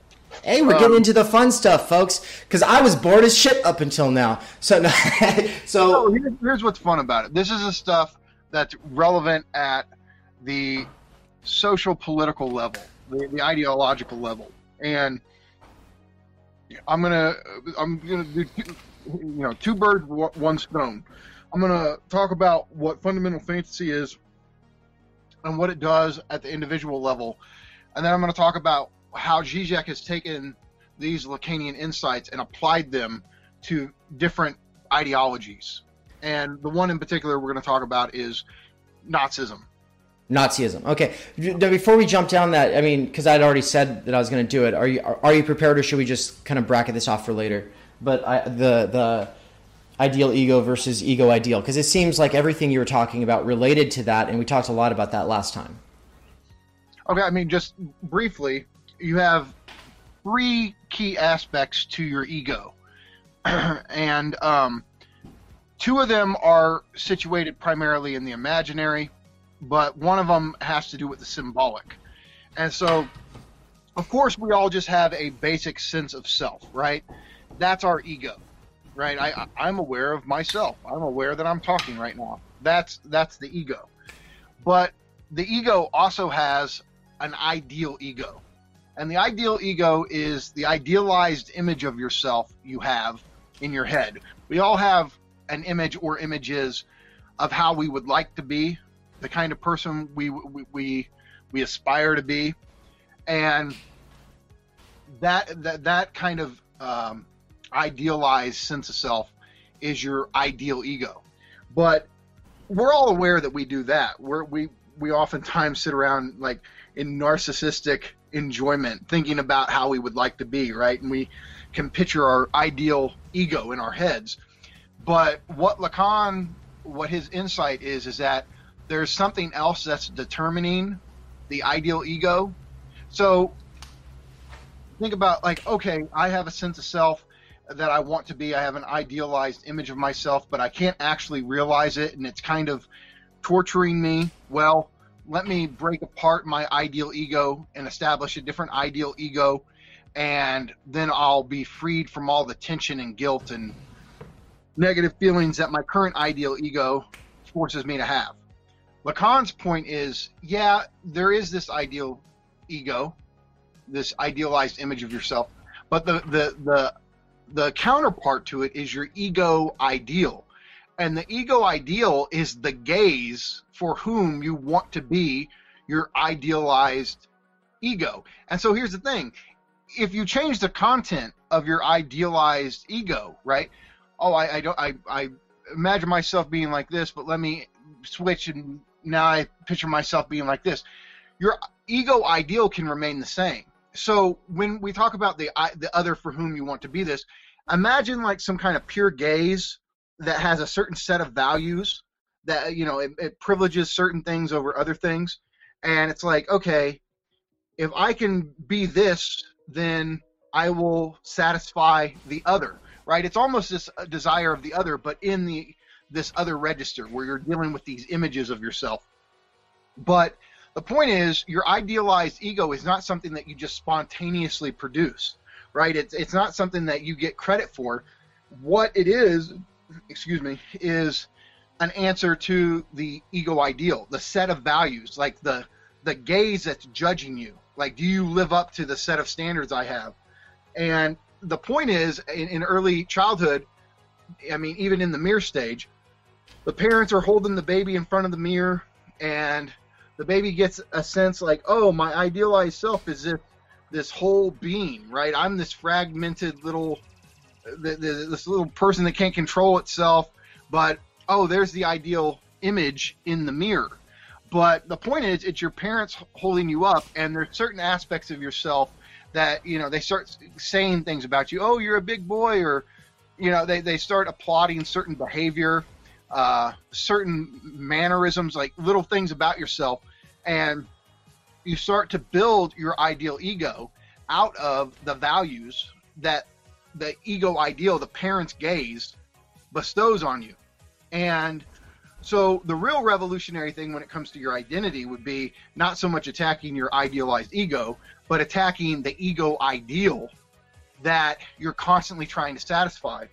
And this is part of what analysis will do. I mean, at least for certain people, some of their problem is that they feel like there's these standards that no matter what they accomplish, no matter who they become, they can't satisfy these standards. And these standards are very, very oppressive in certain cases. And I mean, think about somebody who struggles with, you know, heteronormative ego ideal, right? Growing up with parents who are very much, you know, tapped into heteronormativity, that can be completely oppressive, right? And so the key wouldn't be in undermining the ideal ego. It would be in undermining the ego ideal in that case. But the problem is when we have these moments where we have daydreams or whatever of our idealized selves, we never notice the other. It's like off stage, right? You don't notice for whom you want to be this ideal ego. And so part of analysis would be to undermine, you know, an oppressive ego ideal, which is to say, you know, certain standards, that these standards are arbitrary, but they've become the law in my life, right? That's not to say, though, however, that the ego ideal is just intrinsically a bad thing. Sometimes the ego ideal is a great thing, right? It's not saying ego ideal is bad. In fact, we could say that in our current society, right, where the emphasis is, you know, there's this other thing called the superego, and I know, superego. You think it's part of the ego, but it's not really part of your ego, so to speak. It's part of your it's like a moral agency, but it's not the superego that everybody thinks of.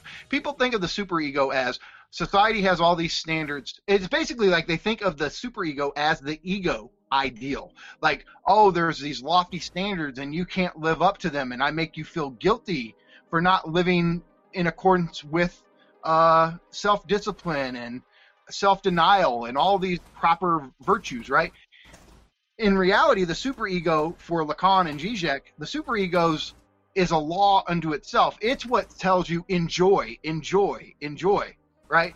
Do not compromise your desire. Live to your heart's content, right? And then because we can't actually enjoy as much as it demands us to enjoy, we feel guilty for not enjoying enough. The ego ideal might make us feel guilty for having enjoyed, but the super ego makes us feel guilty for not enjoying enough. Right, which is why it's like people are more miserable because they're not happy than just because they're not happy. Mm-hmm. Like, oh, how are you? You dread that question because then oh, well, I'm great, or oh, it's like, and then if you are to like go into detail, people are like, oh, well, what's wrong? And blah, well, nothing's wrong. I'm just not I'm not irrationally exuberant today. Like I didn't wake up thinking everything was fucking rainbows and I'm dancing through the meadow of life. Like I'm just like, it's just a day. It's just a fucking day. But stop trying to prod, because people are going to start prodding. It's like, no, it's just literally just a day. But it's like, but no, if that's a problem for you, it can make you even more miserable. It's like, oh, I'm not enjoying. Oh no, I'm not a great capitalist subject today. Exactly. And consumerism puts all the emphasis on this super ego imperative to enjoy. So, I mean, this is why I like Lacan so much. He gives us so many of these distinctions that you start to be able to say, well, what's the problem in this particular case, right? So for us as consumer subjects, our whole lives are based on this weird ethic of enjoyment, that we have a duty to enjoy ourselves at all times, at all places, right? And so it's almost as if, and Zizek talks about this, especially in his book, The Ticklish Subject, that part of the reason why we're so unhappy is because we don't have a big enough ego ideal. Like, ego ideal would have to do with these standards that put prohibitions and limits on your enjoyment. And so this is part of, again, the tragedy, where all we are doing in our lives is seeking jouissance, enjoyment. Yet the second we get it, or we have some amount of it, it's unsatisfying, and we think there's some other enjoyment out there that's better. It's the grass is greener thing. But just living for immediate gratification, in a sense, it makes enjoyment, for lack of, like, I guess it's like, compare it to Coke, right? Coke goes flat, right? Nobody wants to drink flat Coke. Well, when you don't have Coke. Yeah, like when you don't have any prohibition in your life, nothing's eroticized. That's one of the fundamental insights of psychoanalysis, is that prohibition eroticizes. So if there is no prohibition and you're free to just enjoy, you don't really enjoy anything, because nothing carries that strong sexual charge of being prohibited. No kinks. At the same time, certain prohibitions ruin a person's life and make it where they can't, prohibitions against homosexuality. That's a completely oppressive prohibition that ruins your life. And so the question is, what is the dynamic between the ego ideal and the superego? And sometimes the superego is the problem, but other times, if it's to go back to like the heteronormative thing, right? If the ego ideal is homophobic, then the superego is a kind of, it's a freedom fighter, because it's saying, fuck your norms. I'm going to enjoy myself. I'm going to live my truth. I'm going to live my life in a way that I find enjoyable. And then in that case, the superego has this revolutionary push to it, because it's going to say, I'm not conforming to your bullshit arbitrary norms. But again, it's a matter of going case by case. Like, is the ego ideal the problem, or is it the superego? And the point is, for Lacan, you're never going to balance this. That's part of the tragedy of being human. Like, without prohibition, we don't enjoy, but too much prohibition obviously, ruins your life. And yeah, I mean, you kind of want to do the Aristotelian thing, which is, there's the doctrine of the mean, right? There has to be a middle ground, right, that you can arrive at. But the whole point of jouissance, or enjoyment, Lacan talks about how jouissance starts with a tickle and turns into a blaze.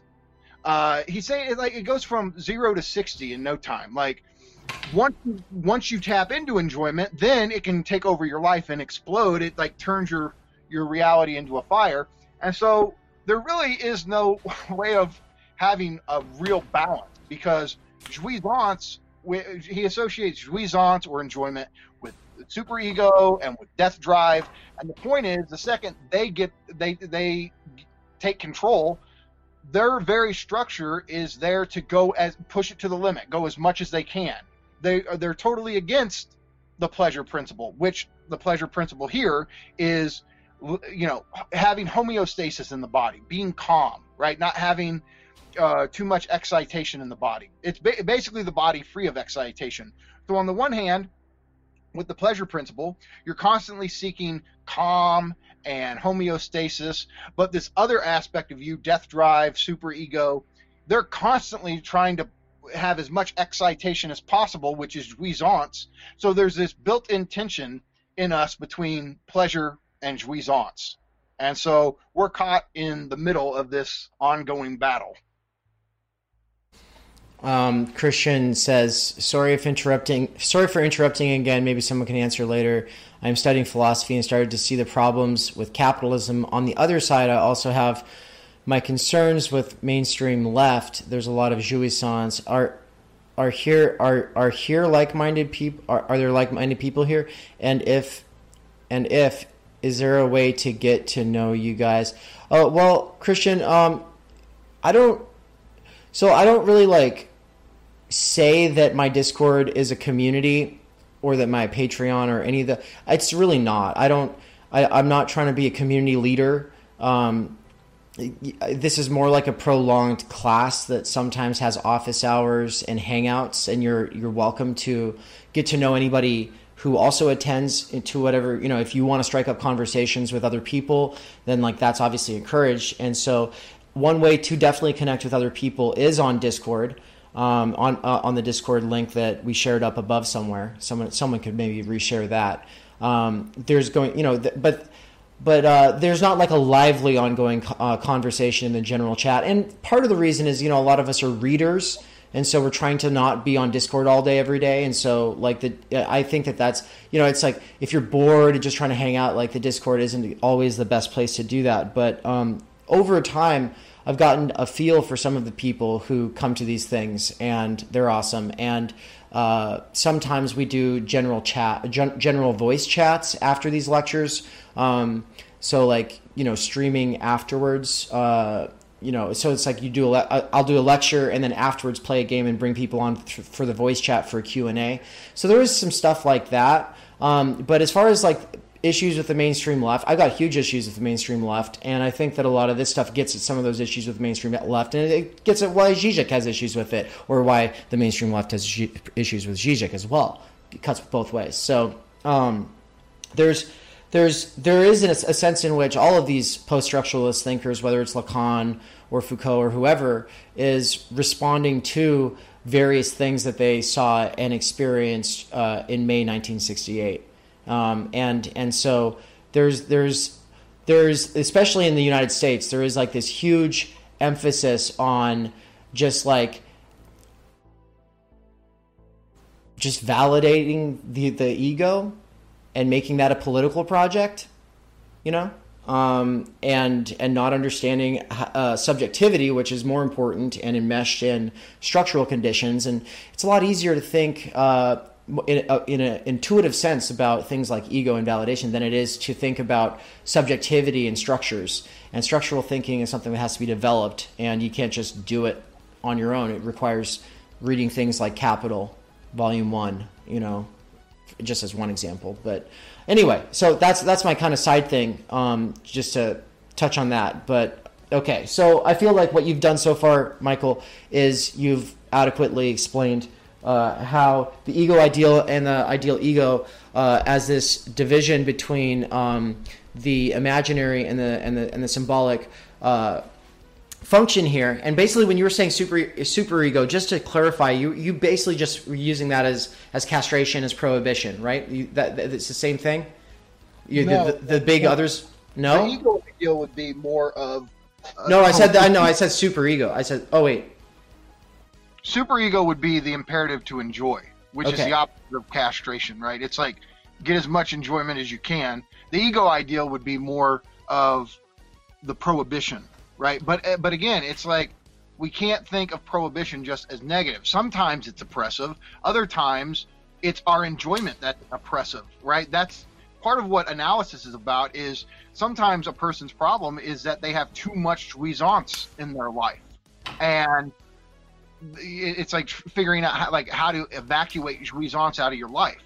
And so, yeah, the superego, okay, it is part of the symbolic, right? Because it's functioning as this weird kind of moral agency. But I think the superego, if we were to situate it on the Borromean knot, it would be in the intersection between the symbolic and the real, because it's ultimately geared towards the real. Go for that enjoyment that's outside of law, prohibition, language. Go for it. And for drive, right? Because drive's also situated in the real. So it's a moral agency, therefore symbolic, but it's imploring you to go for the real, jouissance, drive, satisfaction, etc. So okay, that's really helpful. I'm glad you clarified that. And then the last part I would touch on is just that I was using color codes here on the whiteboard for folks. I circled ego and ideal ego in green, and ego ideal in red for symbolic, and then went back to separation, where we had separation happening at the imaginary and symbolic levels. Just this stuff ties in directly, right? Yeah. So and it's beautiful. It's beautiful. So anyway, that's my final on that. Okay, so let's actually get to the core of what I wanted to get to tonight.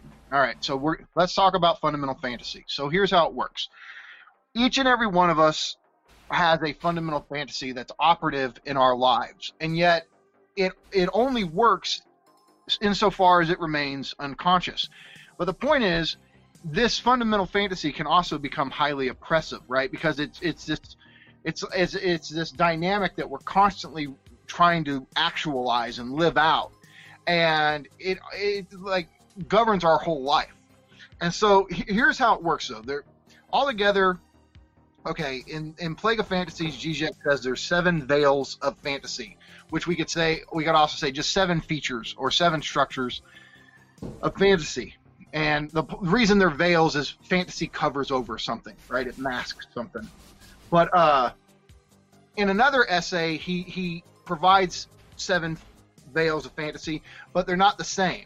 So you could say there's 9 in total. If I ever got a chance to talk to him, this would be one of the things I ask him about, because in the early essay he lists 7, and then another one in the later book he has 7 again, but he's switched 2 of them out. He's got 2 new ones.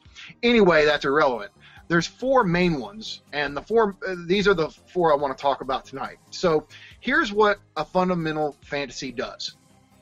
All right, it is it's a transcendental schematism, and that, I know that sounds like a bunch of jargon, and Zizek is using Kant's language from the Critique of Pure Reason. Now, for Kant, here's what a transcendental schematism is. For a long time, philosophers have always talked about how concepts map onto physical objects, right? So out in the world, there's trees, right? And in our mind, we have this universal concept of treeness, right? Plato would call this the form, right? The idea of tree. And so we have some universal concept of what it is for something to be a tree. The question becomes, how does the mind apply a concept to a physical object? And because for Kant, universals or concepts they're like a set of predicates, right? And predicates don't, or he also calls them rules, but it's like this list of predicates, right? It's signifiers. Well, they don't resemble the thing that they represent, right? So the question is, how do concepts get applied to physical objects? Because they seem totally different. And Kant says there's a go-between, there's a third thing, which is a transcendental schematism. And for him, the imagination has this fundamental function of, it's what takes a concept and applies it to a physical object, and it does it through think of it as like a stick drawing, right? It's a little basic image of the tree. And so for him, it's like there's the list of predicates, right? There's how we linguistically define tree that make up the concept. then there's a little sketch drawing, an image of tree, and then it's through that mediating imaginary image that it can take the predicates and apply them to objects of experience, to empirical trees. And so it's a go-between. And this is how Kant formalizes the application of a concept to a referent, to an object. So the reason Zizek says that fantasy involves a transcendental schematism is, hey, it's the idea, I have desire, right? But how the hell does desire get applied to objects of desire? Like, what is the go-between? What makes me desire certain things, right? And this is similar to objet petit a, right? The cause of desire.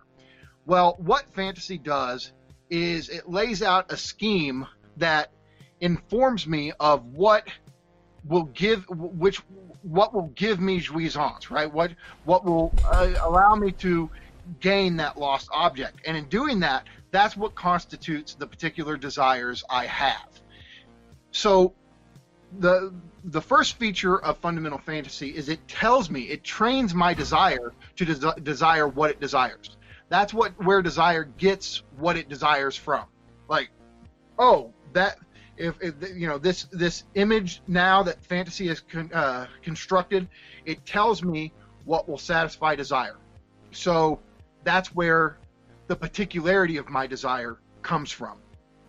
Because we all, there's obviously there's certain things we all have in common that we desire, but on a more idiosyncratic level, we have this particular, it's like the fingerprint of who we are is the very particularity of our desire, and that's getting informed from the fundamental fantasy. And so it's through this image, right, that desire, which for lack of a better term is like this mental thing, this mental content, like the concept for Kant, gets applied to actual physical objects. So it's serving the same function for Zizek as it did for Kant. It's the go-between. It's what applies desire to specific objects. So that's the first feature, right? The first feature is the transcendental schematism, and that tells desire what it desires. It constitutes desire. Number two is intersubjectivity. And what this means is, we talked about it earlier, right? You're never sure about what the other desires from you, and that provokes anxiety. This is Lacan's theory of anxiety, is that the desire of the other, you can never master it, you can never be sure about it. And so this other aspect of fundamental fantasy is it answers this question of the other's desire. Now, Lacan uses this Italian... wait, are we still on the first one? On the transcendental schematism? We're on the second one. The second one is intersubjectivity. Okay. And look, we're using this term. There's a whole thing about how Lacan stopped using the term intersubjectivity in his work. And it's not relevant to this point because it doesn't matter. The fact is, even though he stops using the term for particular reasons that we won't go into, the idea is basically still the same. So the second feature of fantasy is intersubjectivity, right? And what this does is fantasy is an answer to the question of the other's desire. Fantasy tells me what the other actually wants from me, right? And in doing that, it makes anxiety go away, at least momentarily, right? Like it gives me a sense of bearing, right? Like in relation to the other. And Lacan uses this Italian question, che vuoi. And che vuoi essentially means what do you want from me? Or you're telling me you want this from me, but what do you really want from me? And it conveys this anxiety-provoking dimension of the other's desire. And so this is another thing that fantasy does. It covers over the lack in the other that creates my anxiety. It fills in that lack that I can't master. It tells me what the other wants, and in doing so, it relieves me of anxiety. Okay, so that's number two. Why is that separate from number? Okay, it seems like Che vuoi was also just in the first one. What will give me jouissance? You're having your desire trained. Are we just elaborating on that by being like, let's put it like this. The first one has to do with my desire, and the second one has to do with the other's desire. Oh, okay. And yes, they are intertwined, but he's separating them out, to deal with the different facets here. Well, that seems a lot like the difference between ideal ego and ego ideal, right? Because the ego ideal would be the other's desire versus what you're trying to. You're right. There is a parallel here between them, but we don't want to identify them because ultimately, both of these are occurring in the real, which is to say, it's not that. Oh. It's not that you make any this isn't occurring to consciousness. Like, none of us know what our fundamental fantasy is. Like, it's only going through analysis that any of us could. I mean, there's traces of it maybe where you can go, yeah, I can tell that I have this pattern that I'm repeating. What is it in this pattern that keeps me going back to it, right? There's a sense that we can get a kind of awareness of it, but to really get a sharp image of what the fundamental fantasy is would require analysis. And so it's not something that we're aware of at the egoic level. And it's not so much, I mean, there is a symbolic component insofar as, yeah, you can make sense of the fundamental fantasy once you discover it in analysis, right? It has all three, but more than anything, the fundamental fantasy is unconscious, and therefore it's in the real, right? It's Gotcha. not that, conscious egoic awareness has access to, nor even pre-conscious, like symbolic awareness. Like, it's not even something that you have some pre-conscious identification with. Right. Okay. So that's important. Yeah. And so, so number one, just to make that clear, fantasy constitutes my desire. It tells my desire what to desire in order to get the jouissance it's chasing, right? On the other hand, and this is the most important one of the two, is the intersubjectivity thing, where it answers the question of the other's desire, because my desire is being based off the other's desire, right? The other's desire is still primary, and it always is primary for LACAN. Desire is always the desire of the other. So feature 2 is more primary than the first one. I mean, maybe Zizek should have reversed them in order, but the point is, it's like, okay, yeah, maybe it works better. Think about it like this. All right, I have this anxiety-provoking, experience with the enigma of the other's desire. I don't know what the other desire wants from me. Totally creates anxiety. I come up with an image, right, of what the other desires, and in doing so, it tells my desire what to desire. Because I desire the desire of the other. I want the other to desire me, and that pretty much involves me desiring also what the other desires. I know it's like this. We just keep saying this phrase over and over again, but we use the it has many meanings in it, so you have to keep saying it differently to bring out those various meanings.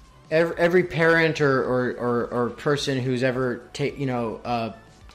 babysat or like worked with children in any way knows that there is a fundamental thing about the desire of the other always in play, because like kids will either love or deeply resent that you're interested in something that's not what they're working on already, right? Like if a kid is playing with some toy and you're interested in something else, then they're gonna like the kid's entire like activity, whether they're being very distracted and completely doing other stuff at that point or whatever. It's always a kind of a respect to that, and also like think about it, like there could be a million toys in a room, and the kids are all like just doing whatever, but as soon as like this one kid fixes on this one toy, and it's just like this toy, then all the other kids want that toy. Absolutely. Right. Yeah. It's desirable precisely because it's desired. And so, so the third feature, right? Zizek calls this the narrative occlusion of antagonism. But Nice. What it means, we can just leave that out. What it really means is that fantasy is always a kind of narrative. There's always a story aspect to it. And even though we don't have immediate access to like the bare bones fundamental fantasy that's operative in our unconscious, we are aware of our daydreams, right? We always catch ourselves daydreaming. Interesting thing here, right? Most of us have no problem when we have a dream one night, waking up the next day and telling our friends and family about the dream. It's always fun. Oh, I had this weird dream last night. Let me tell you about it, right? What we won't do is tell people our daydreams. Hell no. You never see somebody, oh, let me tell you about what I was just daydreaming about, what I was just fantasizing about. It's completely off limits. And so our daydreams or our fantasies, in a sense, have a much more intimate connection to our fundamental fantasy. And even if they're not the fundamental fantasy, and they in some way have that fundamental dynamic operative within them. And so that's why none of us are willing to discuss our fantasies and daydreams with other people. It's like the most intimate core of our being. And the thing with our daydreams is that they usually are little stories or little sequences of events, right? And what Zizek is getting at with this third feature is fantasy is a story that covers over an antagonism or a deadlock. And what he means by that is there's some sort of impossibility, like, right, okay, like I can never fully enjoy, right? That's a deadlock within me. Like I'm always chasing this kind of phantasmatic primordial jouissance, and yet I can't ever get it. But it covers over that antagonism, that deadlock, that impossibility, and it gives me a little sketch, a little like a script to live out that tells me this is how I'll get the enjoyment. So the thing is, there's all kinds of personal deadlocks. There's like these built-in tensions in our lives, in our libidinal economies, in our psyches, and we all have specific ones to us. And fundamental fantasy glosses over, covers over them, makes them go away in the phantasmatic realm. And it gives us a story that makes sense of this, right? So this narrative aspect of fantasy basically covers this narrative, this diachronic story, beginning, middle, end. It has a way of concealing a structural deadlock, something built in that we can't get rid of, we can't do anything about. Now, here's the thing. Some of this seems vague, right? I'm going to come back and I'm going to give examples for each one of these that will help make sense of what's going on with them. So the fourth one that we're going to talk about, Zizek calls it after the fall. But what it essentially means is that fantasy always stages castration. So we've talked about castration, symbolic castration. This is where you lose the jouissance that you posit that you once had, but you didn't really have it. But it's when prohibition comes in and you have to sacrifice, basically living for immediate gratification. And this is like the first traumatic loss or lack the child has to integrate into itself, right? LACAN calls it the bedrock of castration. Like so much of our lives go back to us feeling like we lack something. Like I couldn't satisfy my partner and we broke up, and it boils down to how you think what you lacked, right? You lacked money, or you lacked enough emotional openness, right? There's all kinds of things that you can lack, and we're always in some way, shape, or form suffering because of lack. And it's like that's what the whole thing about desire is. Desire is always this pursuit of that which will do away with lack, with what castration caused. Fantasy, as we're seeing, is a way of staging it and making sense of castration. And so that's part of it. When you think about your particular fantasies or your daydreams, think about how often they have some sort of traumatic scenario going on in them. I mean, you can take, the most generic kind of fantasy, like the damsel in distress, right? Well, distress, the woman in distress. And of course, the man, the masculine fantasy, of course, is that I have enough fullness, right? I don't lack. I'm the knight in shining armor. I have the power, and I can show up and I can fill in the void. I can fill in her lack because I overflow with power, with vitality, with presence. And so much of our fantasy life is about who has, it sounds too abstract to talk about presence and absence, but it's, I have that which you lack, or I am that which you lack, right? It's all these different kinds of dynamics related to lack and filling in the lack in the other. And so really quick, so you'd say 4 is called what? 4, okay, Zizek calls it after the fall, right? Because he's talking about the biblical fall, right? The fall is you've lost something, right? You've lost the enjoyment you had in Eden, so your enjoyment has been cut off. You've been symbolically castrated by God, right? Adam and Eve. And so he calls it after the fall, but I think it's better to call it the staging of castration. So again, when you think about your daydreams or your fantasies, there's usually some traumatic lack that's going on, right? Somebody needs to show up and save the day, or somebody has that which this other person doesn't have, right? There's always some lack that's going on, and there's usually a scenario that explains what caused the lack, right? It could be some fantasy involving, you know, an oppressive government, right? Or whatever. It's usually explaining why you lack or why the other you care about lacks. It's giving a narrative to lack, which for most of us, again, we don't realize that this deep sense of lack that we have, we don't realize that it comes from just the basic prohibitions involved in becoming socialized. We think it has this mysterious presence to us, right?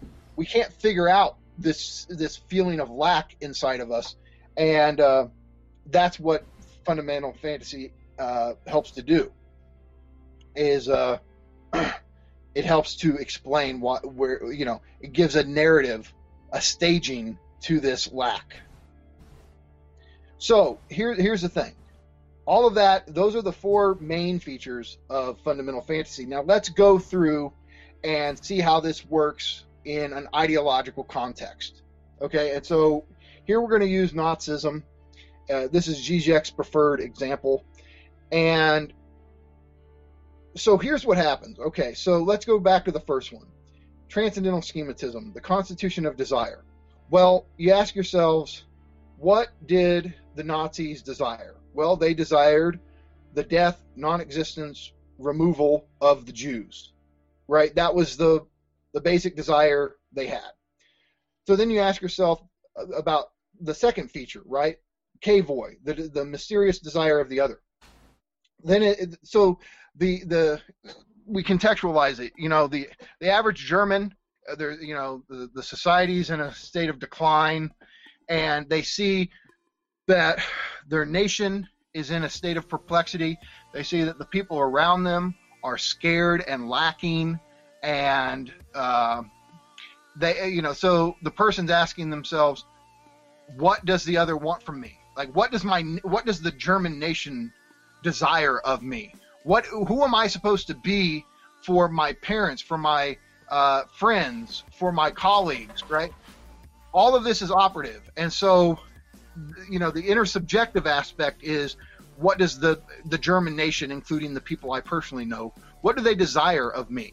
And so, obviously, you would go, well, they desire for me to help. They desire for me to do whatever I can to fix the problem. But again, you know, we go back retroactively to the first one, and it's saying, oh, okay, I need to help, you know, defeat the Jews. It giving an answer to that mysterious desire of the other, both nation and your personal relationships with people, right? So then the third one, the narrative occlusion of antagonism, right? So what does fantasy, again, it takes a structural deadlock and it gives it an image, which is to say it gives it, you know, an empirical figure, right? It gives it something that you can perceive. And so what was going on at the time? Well, capitalism was in a state of crisis, and capitalism was ultimately the cause of what was going on in Germany with all of its structural dynamics. But all of that kind of antagonism, you can't get a grip on that kind of structural impossibility or structural deadlock. It's too much to process. And so what you do is you convert a structural problem into an empirical figure. And so instead of this, impossible to perceive structural deadlock, right, all of the dynamics of capital, you take that and exchange it for an empirical scapegoat figure, right? Now things make sense. Now I have a narrative. This is the occlusion. What's the word occlusion mean, really quick? Well, it's like a blockage, a narrative blockage of antagonism. But the way I read Zizek is he's saying that it covers, this is where a story with all of its imagery covers over structural antagonism, structural deadlocks, right? Like, think about how Marx talked about the contradictions of capital, right? Those are not empirical reference. Those are structural dynamics that you can't perceive with your eyes. And so when, human beings in general, we especially Americans because of our ideology, but human beings in general have trouble with structural dynamics. It's much easier to just, the problem is something I can perceive with my senses. And this is why scapegoating is so easy to do for people, because systematic problems are way more complicated than just being able to point your finger at some group and go, them right there, right? But here's the catch is that if you do that, if you do this scapegoating, it relieves so much perplexity and anxiety, because now you're not dealing with these invisible structural dynamics. Now it's got an image. Now it's something that you can perceive. And that's what relieves, right? It covers over these structural dynamics in exchange for an empirical figure. The point is, it's all phantasmatic. It's all made up. The phantasmatic Jew does not correspond to actual Jews. And so the Jew is really just the product of the Nazi imagination. It doesn't have anything to do with actual Jewish people. And this is why, because you can always find a scapegoat, right? Every society, we see this in America right now, whenever there's structural problems occurring, there's always some group that they can fit into this scapegoat position to relieve them of anxiety and perplexity, right? It makes them feel better because things become a whole lot simpler when you do this through fantasy. And so this is how fantasy is operative at the ideological level. And fourth, right, the after the fall, staging of castration. Again, this has to do with staging the loss, staging the lack, right? Well, before, it's like you don't know what take the contradictions in capital, right, and all the dynamics in capitalist society leading up to World War II, right? You can't explain all of that. You can't get a hold of that. But if you stage it, if you narrativize, if you give it a narrative or a story, then you can go, what caused us German people to lose our enjoyment? The Jewish plot, right? The Jewish people. And now castration has a narrative, right? Now it explains why you lack. And so all four of these together, you see how strong these four dynamics in fantasy are when it comes to racism and scapegoating and ideological fantasy, because they take all of this anxiety and perplexity and impenetrability and give it all an answer, right? This is why people get so fucking invested in their ideological fantasies, because their sense of having, understanding, a familiarity with what's going on, being able to, the term Frederick Jameson uses that Zizek always uses as well is cognitive mapping, right? Okay, there's all this shit going on in society. I can't begin to understand any of it. But what these ideological fantasies do is give us a cognitive mapping. It explains what I should desire. It explains what the other wants from me. It tells me a story that transforms all of these structural dynamics into an image that I can get a grip on, that I can perceive, and it explains why we're all lacking or suffering in the first place. And like ideologies, especially Nazism, is built on this ideological fantasy. And, you know, this is where these kind of things, people are willing to die and kill for these kind of fantasies. And so this is why it's so important to understand this stuff, especially in the times we're living in, where the point is this ideological fantasy didn't refer to anything in reality. It's just about a nightmare the Germans were having, right? And they're having this complicated social nightmare, and they couldn't process it. So here we come, and here's a fantasy that makes sense of all of it. And but the fantasy, that's the point. The veils of fantasy, they totally cover over. They totally distort actual reality. Do you have eyes on screen? Say what? Do you have eyes on screen? Yeah, I do now. So, because I kind of summarized the Nazi ideology as example by saying, like, so one would be what will give me jouissance? Well, a feeling of respect, power, and fullness. What is the other want of me to become a hero? Like the soldier, because in Soviet Russia it was the worker, and in Germany, Nazi Germany, it was the soldier, right? The heroic soldier, and like that was, and you could run the Soviet Russian like ideology just like through as well, like you get the same kind of thing, right?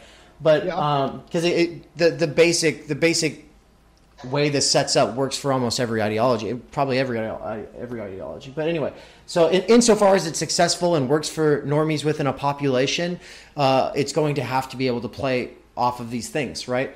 And so, so this is, Nazis are just like the most mask off about it, and it's like so obviously delusional and immature, right? But okay, so respect, power, fullness. Oh, I have to become the hero. The hero's journey. Once again, Jung. And then, so what do you need though? You need a scapegoat.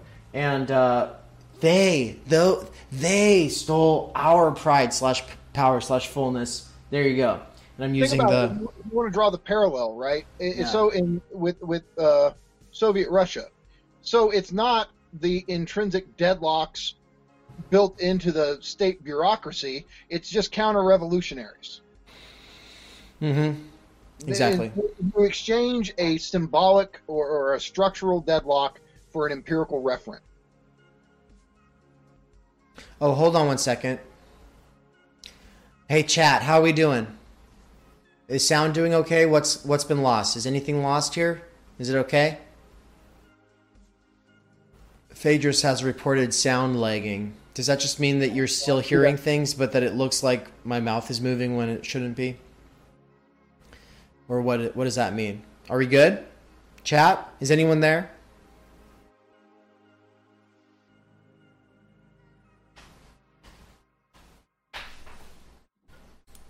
Let's hold on a second until we get some responses. That's cool.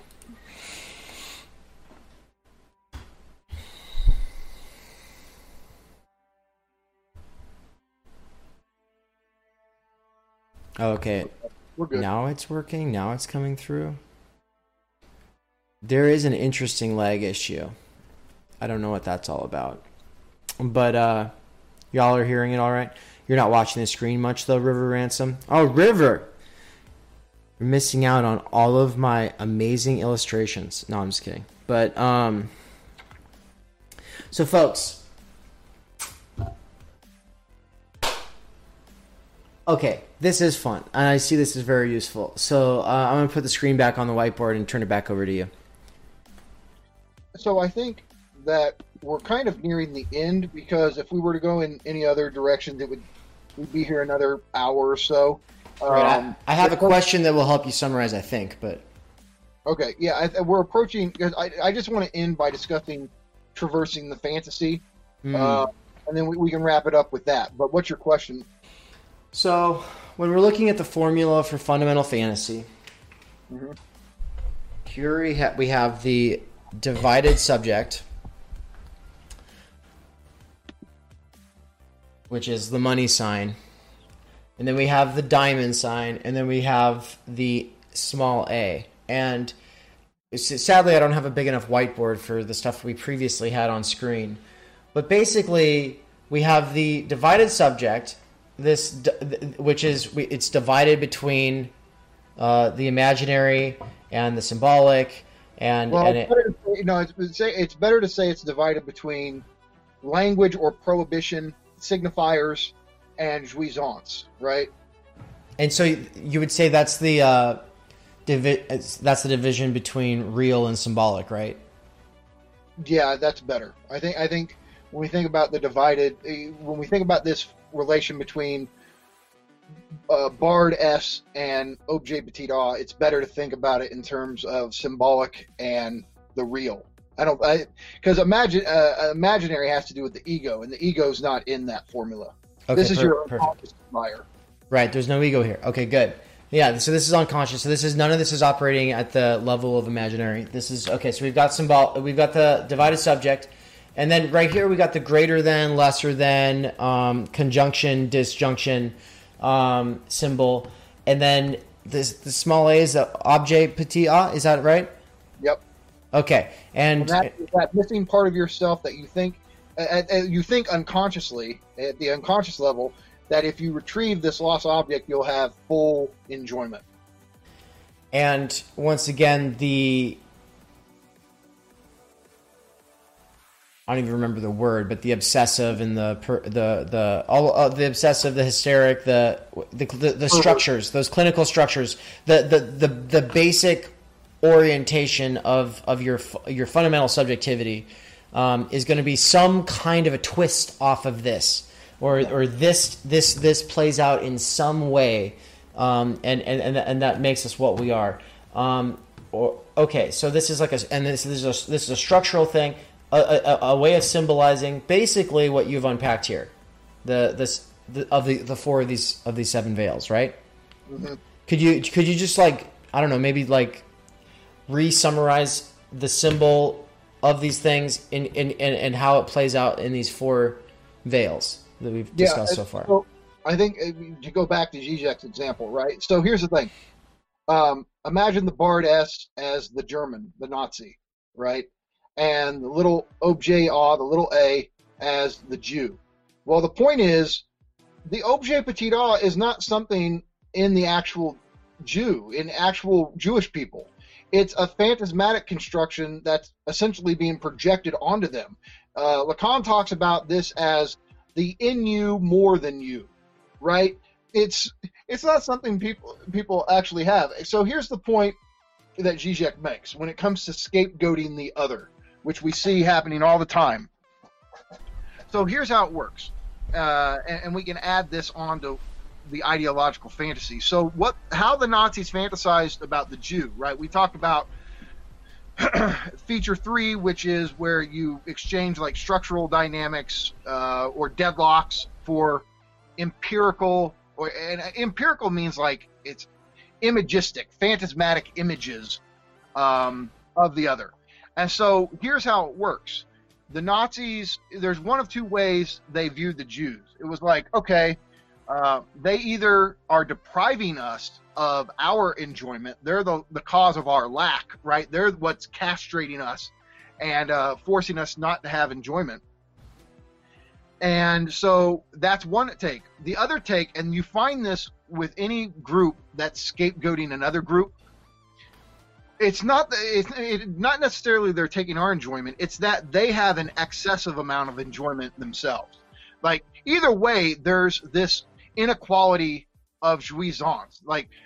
Either they're taking our enjoyment from us, or they, for whatever reason, have access to some intense enjoyment that we don't have. And so this is why the scapegoats are always hypersexualized. White Americans hypersexualize black people. Nazis hypersexualize Jews, right? You always see this. And Zizek points out that one of the indicators that you're dealing with this kind of scapegoating fantasy is that the scapegoat figure is always contradictory. So Jews were presented as dirty ghetto dwellers, but also sophisticated genius physicists, right? And the Nazis didn't catch any of this. Well, what do we do? What do you see in America with conservatives, right? Well, Mexicans are these lazy people who take welfare, and they're clogging up the system with their laziness. But at the same time, they're far more industrious than we are, and they outwork us, and they take the jobs we won't take. There's a fundamental contradiction in the view of like the migrant worker, just as there is with the Jew in Nazi Germany. And it's almost as if like the real itself is like paying us back. It's weird. It's like we're being paid back for our stupid scapegoating fantasies. Like there's all these structural dynamics at play that are causing our problems, but we exchange all of that complexity for the simplicity of a phantasmatic image or scapegoat. Right. But it's like we betray ourselves. It's like we can't really pull it off because every scapegoat figure to any outside observer is ridiculous. Like, it's like you want to say to the conservative, make up your fucking mind. Are Mexicans lazy, people who sit around and just take welfare, or are they super industrious people who outwork us? You can't have it both ways. And same thing with the Nazis, right? The Jews are these gross, unclean ghetto dwellers, but they're also these suave, sophisticated geniuses that seduce our daughters. Right. Right. Scapegoating fantasy is occurring when you get these contradictory figures. Right. And, we both love that example from Sublime Objects of Ideology, right? Where you've got the person who's got the Jewish neighbor, right? And this is a wonderful neighbor. And you've got the person who's got the anti-Semitic like ideology, but and they get along with their good Jewish neighbor, but in their mind they're like, see, this is how sneaky they are, that they will come across as this good, as this friendly, nice neighbor, right? Absolutely. So everything that you perceive through those ideological filters serves as confirmation bias. So it doesn't matter if it's contradictory information. Everything. This is why the whole media. So this is why all of this LACAN stuff is so useful for me in thinking about critical media theory. It's like, what does the media fucking do? It feeds different ideological frameworks. They have their own fundamental fantasies, constant confirmation bias that basically it's resentment fueling in Nietzsche's sense of ressentiment. It's like, oh, here, I'm going to give you a sense of intellectual and moral superiority. You're a beautiful person. You don't need to change at all because look at these deplorables over here. And so it will pick out like the lowest common denominators of the other, whether it's stupid or cunning genius, either way, and be like, look, here's an example of something evil or despicable. Oh, look, here's an example of something of something totally stupid. And the more they patch this figure of the other, the scapegoat, together for you, that confirms your little bubble that, oh, now I don't need to change. Oh, now, I consume MSNBC, and look how stupid these protesters are who are protesting the stay-at-home orders. These people, they're deplorable, they're degenerate, they're right. It's really, really, really easy to take the product of a system, which is these normies who've been constructed as stupid. They really are usually pretty dumb, but I mean. Hey, so they're the product of a system. And we take the product, the effect, instead of as a symptom, we take it for the problem, right? And because they're so stupid and evil at the same time, we feel just by default superior, intellectually and morally speaking, right? It's just very easy to play into that. But if you're consuming Fox News, then it's the exact opposite. They're still picking like all of these. It's so easy to go and pick out contradictions, to find contradictions in the other's ideology, because ideologies are inherently contradictory, right? Mm-hmm. The ideology is the opposite of philosophy, in the sense of like philosophy wants to explore those contradictions. Ideology wants to cover up those contradictions and tell you, no, nothing to see here, nothing to think about, just go with it. And CNN and MSNBC feel non-ideological because basic liberalism is hegemonic, right? Oh, empathy is inherently good. listening is inherently good. Shows of strength or force are inherently bad.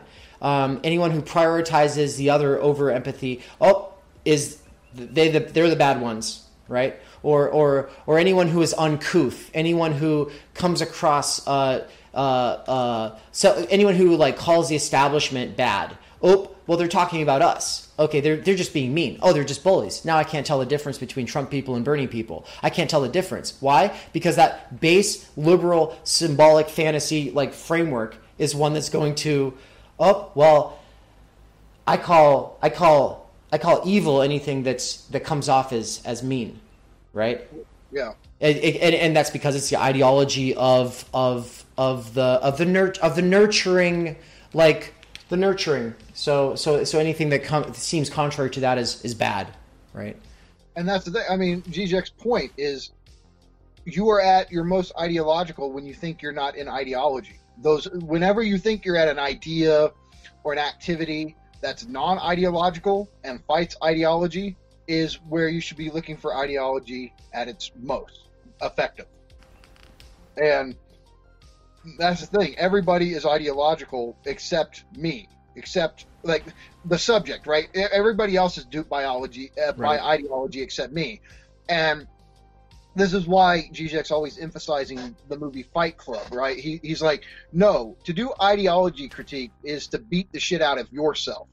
It's very easy to kind of see this stuff operative in other people. The question is, what's your ideological fantasy? What are your ideological investments? Like, what are you libidinally invested in your society that helped you reproduce that society, right? And so he's saying you got to kind of take the scalpel to yourself to do ideology critique properly. But I want to say a couple things before moving on to traversing the fantasy. One is what we were talking about. Okay, you mentioned it. The way I like to word it is, when it comes to ideological fantasy, disconfirmation is confirmation. And what I mean is, ideological fantasy, Zizek calls it the frame, right? It's like you perceive the other through this specific framework. It's like you're seeing it through a certain, it's a good example is a filter, right? Like you put a filter on a photo to change the photo. You perceive the photo through the filter. Ideological fantasy is like that. So for the Nazi operating with the Nazi ideological fantasy, they perceive the Jew, actual Jewish people, through this filter, through this phantasmatic frame, and that fundamentally alters the perception of actual Jewish people. And it's like you project the phantasmatic image of the Jew onto actual Jewish people. And so no matter what a Jewish person does, this fantasy frame can always bend it back to confirm your phantasmatic image of the Jew. So the way that Zizek talks about it, he uses the example you mentioned, Mr. Stern, the Jewish neighbor. And so let me actually read this. He goes, that is why we are, this is from Sublime Object of Ideology, and it's on pages 49 and 50. So he says, that is why we are also unable to shake so-called ideological prejudices by taking into account the pre-ideological level of everyday experience, right? We like some sort of like mythical outside dimension of ideology. He says, the basis of this argument is that the ideological construction always finds its limit in the field of everyday experience, that it is unable to reduce, to contain, to absorb, and annihilate this level. So basically, the most ideological thing is thinking that there's some sort of brute everyday reality that can destroy your ideological fantasy. He's saying that's what is ideological or distorting. So he goes on, let us again take a typical individual in Germany in the late 1930s. He was bombarded by anti-Semitic propaganda depicting a Jew as a monstrous incarnation of evil, the great wire puller, and so on. But when he returns home, he encounters Mr. Stern, his neighbor, a good man to chat with in the evenings, whose children play with his. Does not this everyday experience offer an irreducible resistance to the ideological construction. So you want to say, well, see, he would encounter the goodness of Mr. Stern. He would go, see, Jews are not like what I'm being told in the media. That's all bullshit. And now I'm getting beyond my ideological fantasy. No, he says this actually works in favor of the scapegoating fantasy. Why? He says the answer is, of course, no. If everyday experience offers such a resistance, then the anti-Semitic ideology has not yet really grasped us. Here's a great quote. An ideology is really holding us only when we do not feel any opposition between it and reality. That is, when the ideology succeeds in determining the mode of our everyday experience of reality itself. How then would our poor German, if he were a good anti-Semite, react to this gap between the ideological figure of the Jew, schemer, wire puller, exploiting our brave men, and so on, and the common everyday experience of his good neighbor, Mr. Stern? His answer would be to turn this gap, this discrepancy itself, into an argument for anti-Semitism. You know how dangerous they really are. It is difficult to recognize their real nature. They hide it behind the mask of everyday appearance. And it is exactly this hiding of one's real nature, this duplicity, that is a basic feature of the Jewish nature. So Zizek concludes, an ideology really succeeds when even the facts, which at first sight contradict it, start to function as arguments in its favor. Beautiful. You found it. Yeah. Well, so, I mean, that's some of his, I've read, 20 of his books, and I think some of those passages from that chapter are some of the best he's ever written. But, okay, so, we have this image of what's going on, right? There's all these structural problems that work in society that are causing us to suffer, i.e., suffer. There's a Freudian slip, right? What does Sever link up to? Sever, I don't know. I'd have to see on it and see where we go. And it's like, I'm not giving you access to the truth of my desire. We're going to get to the bottom of your desire today, Michael. Yeah. So, okay, there's all these structural problems causing us to suffer, and i.e. lack, and i.e. to be castrated. And you concoct this image in your head that makes sense of it.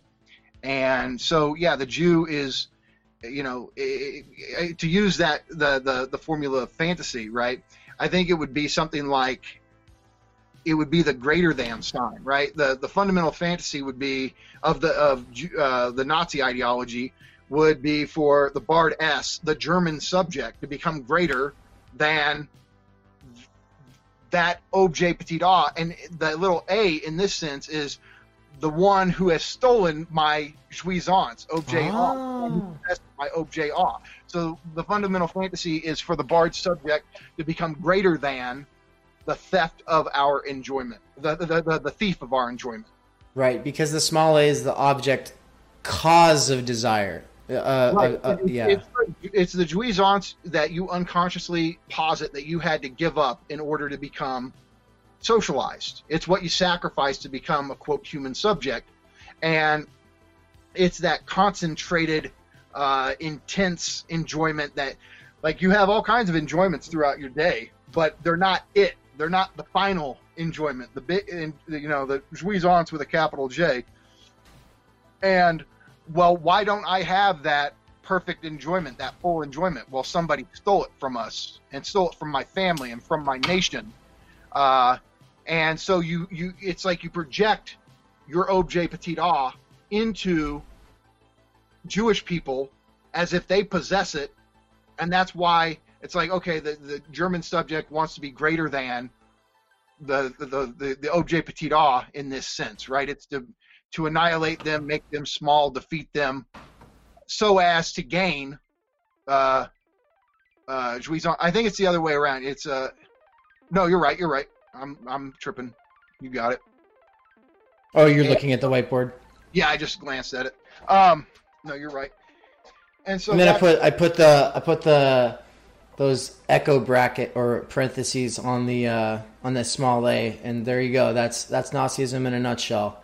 You got the divided subjects greater than the small a, right? So in this case, it's the ones who the thief of the small a, the thief of enjoyment, the ones who have stolen our enjoyment or enjoy excessively at our expense. By the way, Illegal and Free's saying, "Dang, dude, you are helping me so much. This is exactly what we were studying, but through a Freudian lens. This explains so much more." Yeah. I'm glad it felt.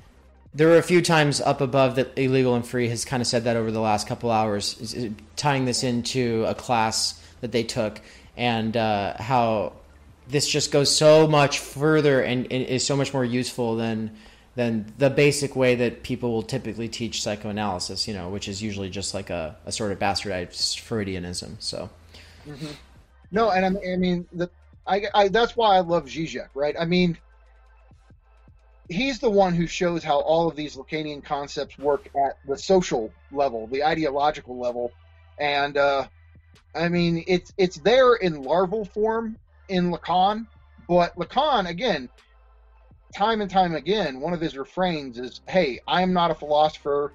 I'm not like a theorist. I'm training analysts for the work of analysis. I'm training people to become psychoanalysts." All of this has to do with the clinic. And I mean, of course, people would sit there and go, "Well, he can say that," but a lot of it has to do with philosophy and ontology and all this. But the point is, he never thought he was engaging in philosophy. He wouldn't say, "Oh, I'm doing what Heidegger or Deleuze, what they do." His was much more focused on, I'm training people to be able to help relieve suffering in the clinic, to help people who have symptoms that are out of control or have hang-ups or any kind of psychical problems. And so all of this stuff is focused on the analyst dealing with people in their radical idiosyncratic singularity, right, as subjects. And like, it's so much harder. Like, I have no idea what your fundamental fantasy is. I have no idea I have little indicators of mine, but I don't know it for sure because I've never gone through analysis. But you see how much easier it is to see a fundamental fantasy at the social level. Why? Because it's not so, it's like you have so much comparison to go off of, right? You can start to see, like, the Nazi fundamental fantasy, the Stalinist fundamental fantasy, the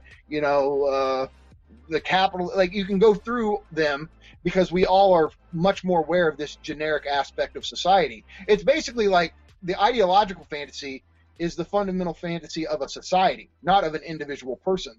And it's much easier to draw out the fundamental fantasy of society. To do it on a personal level, again, it would take years of analysis to work through this. But that's what the power of Zizek's work is showing how we can use all of these Lacanian concepts geared towards the clinic to also explain social reality. And so I just want to close, the one thing you'll always hear Lacanians and Zizekians talk about is traversing the fantasy. I think it has almost a mythic status now. And yet, if you ask for a clear answer on what that means, you often don't get it. And so, again, I know I've been more quote heavy this lecture than last time, but I think it's important just to see what Zizek says. It's very in good. Words. We appreciate it. It's good. Yeah, and so I got two examples, and I'm going to read them in full here. One is from the ticklish subject, and the other is from Event. And second one's a bit longer, but here's the one from ticklish subject. This is on page 58. He says, okay, well, before we get into it, so the whole point is traversing the fantasy, right? It sounds like, okay, I have this fundamental fantasy operating within me, or this fundamental fantasy operating in society. I guess the idea is to get beyond fantasy entirely, to live without fantasy, and to just perceive reality itself. But that's not true. The whole point is you're always going to have some kind of phantasmatic frame, some sort of perspective through which you experience reality. So it's not about just abolishing fantasy entirely. So here's how Zizek puts it. Traversing the fantasy precisely does not designate what this term suggests to a commonsensical approach, getting rid of the fantasies, of illusionary prejudices and misperceptions, which distort our view of reality, and finally learning to accept reality the way it actually is. That's not what it does for Zizek. He says, in traversing the fantasy, we do not learn to suspend our phantasmagorical productions. On the contrary, we identify with the work of our imagination even more radically, in all its inconsistency. That is to say, prior to its transformation into the phantasmatic frame that guarantees our access to reality. So, let's be clear on what he's saying here. It's not that we ever just finally, once we... It's easier to do at a social level. It's easier to go, oh, I see that I have some consumer fantasy that's, determining my desire, right? Or I have some fascist or some Stalinist or whatever, right?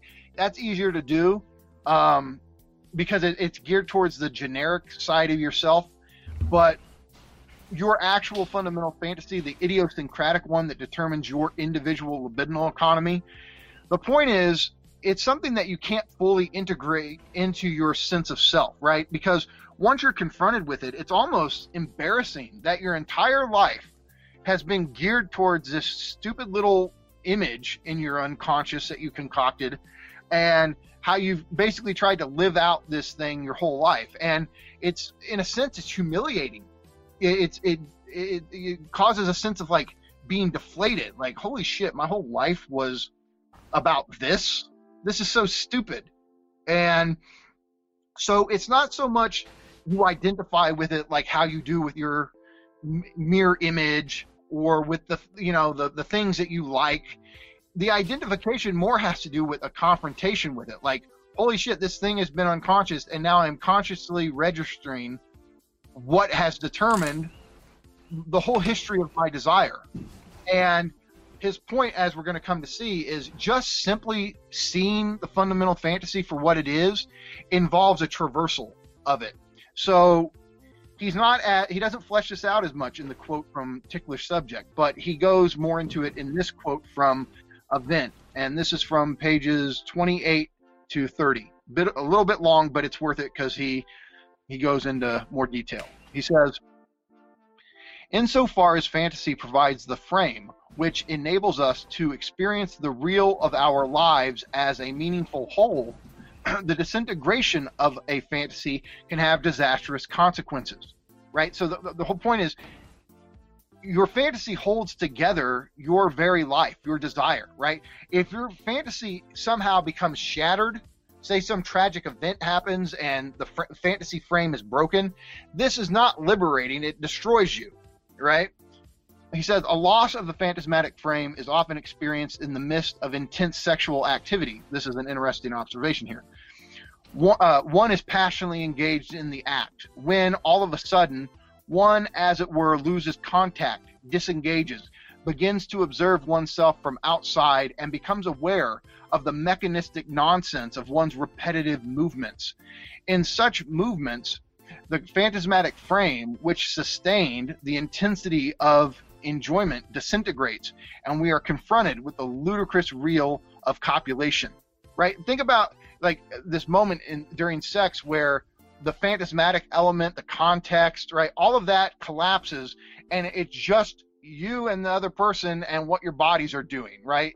Like, it's, as he points out, it's like ridiculous. You need that phantasmatic context for sex to be passionate, and if you lose that, then it's almost this weird, disgusting, awkward set of movements that, like disgust you. You're just like, okay, it's the real of copulation, as he puts it. So he continues, what psychoanalysis aims at is not such a disintegration of fantasy, but something different and much more radical, the traversing of fantasy.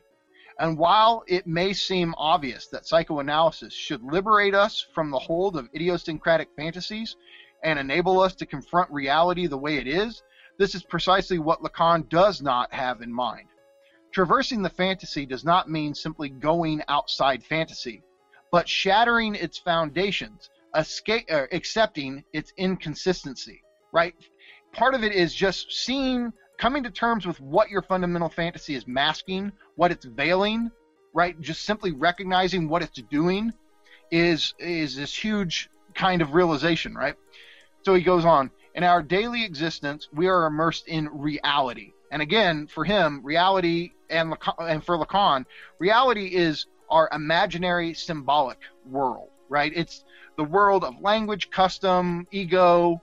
It's all that kind of stuff, right? It's the imaginary and the symbolic are together what they call reality, as opposed to the real, which again, the real has to do with all of these various dynamics, the unconscious, drive, jouissance, all of these things, fundamental fantasy, that we're not aware of, right? That are out of sight, that are not immediately present as part of our waking social reality. So, sorry, to pick it up again. In our daily existence, we are immersed in reality, structured and supported by the fantasy. But this very immersion makes us blind to the fantasy frame, which sustains our access to reality. To traverse the fantasy, therefore, means paradoxically to fully identify oneself with the fantasy, to bring the fantasy out. Here we can see what traversing the fantasy can mean, not to see through it and perceive the reality obfuscated by it, but to directly confront the fantasy as such. Once we do this, its hold over us is suspended. Why? Because fantasy remains operative only insofar as it functions as the transparent background, the unconscious, of our experience. Fantasy is like a dirty, intimate secret which cannot survive public exposure. So traversing the fantasy really just means bringing the fantasy to conscious awareness and identifying it. It's not that you integrate it. It's this humiliating thing that deflates your sense of self. Like, oh, my whole life's been based around this dumb shit. But the identification has to do with that realization that your whole life's been based around it, and that it's been operative throughout your whole life without you being aware of it. And the whole point is, the very moment that conscious awareness gets a grip on it, that the unconscious fantasy becomes conscious, it doesn't work anymore. It's stupid. It's ridiculous. It's some arbitrary little image or narrative that got established early on, but it's so contingent. And, this is where you face this, like, subjective destitution, right? You feel like you've been emptied inside because you realize that what's been the most extimate thing, like the most intimate thing, is some dumb external image that you at the conscious level wouldn't identify with to begin with. It's just an image. It's just a little narrative. And yet it's been destinal, right? It's shaped your whole life. And once you realize this, though, the fantasy doesn't work the same anymore. I mean, this is part of psychoanalysis. It's not that every time something from the unconscious is made conscious, it ceases to be effective. But in this case, Zizek is arguing that fundamental fantasy, that is how it works here, where once you get a clear vision of it, once it's made conscious, once you understand what's going on with it, it can't really operate effectively anymore because you've had this confrontation with it and it's no longer stuck in the unconscious doing what it does. And so this is, the takeaway from this, again, to do this at the individual level, you'd have to go through analysis and that would be years, but it's really important for us to do this at the ideological level with our ideological fantasies, because once you do see how the ideological fantasy is working, right, there's the problem. Like, the Nazi, the German guy in Zizek's example, right? He can take his Jewish neighbor and turn it into an argument for the fantasy. But so he's having this experience of the neighbor, but it actually reaffirms the fantasy. What the German needed to do was confront the fantasy itself and see it for how arbitrary and ridiculous and contradictory it is. And that would be the breakdown in the Nazi ideology, would be an identification or confrontation with the fantasy itself, not what the fantasy is about, like not the empirical referent to the fantasy. You would have to confront the fantasy itself in order to get past it, to traverse it.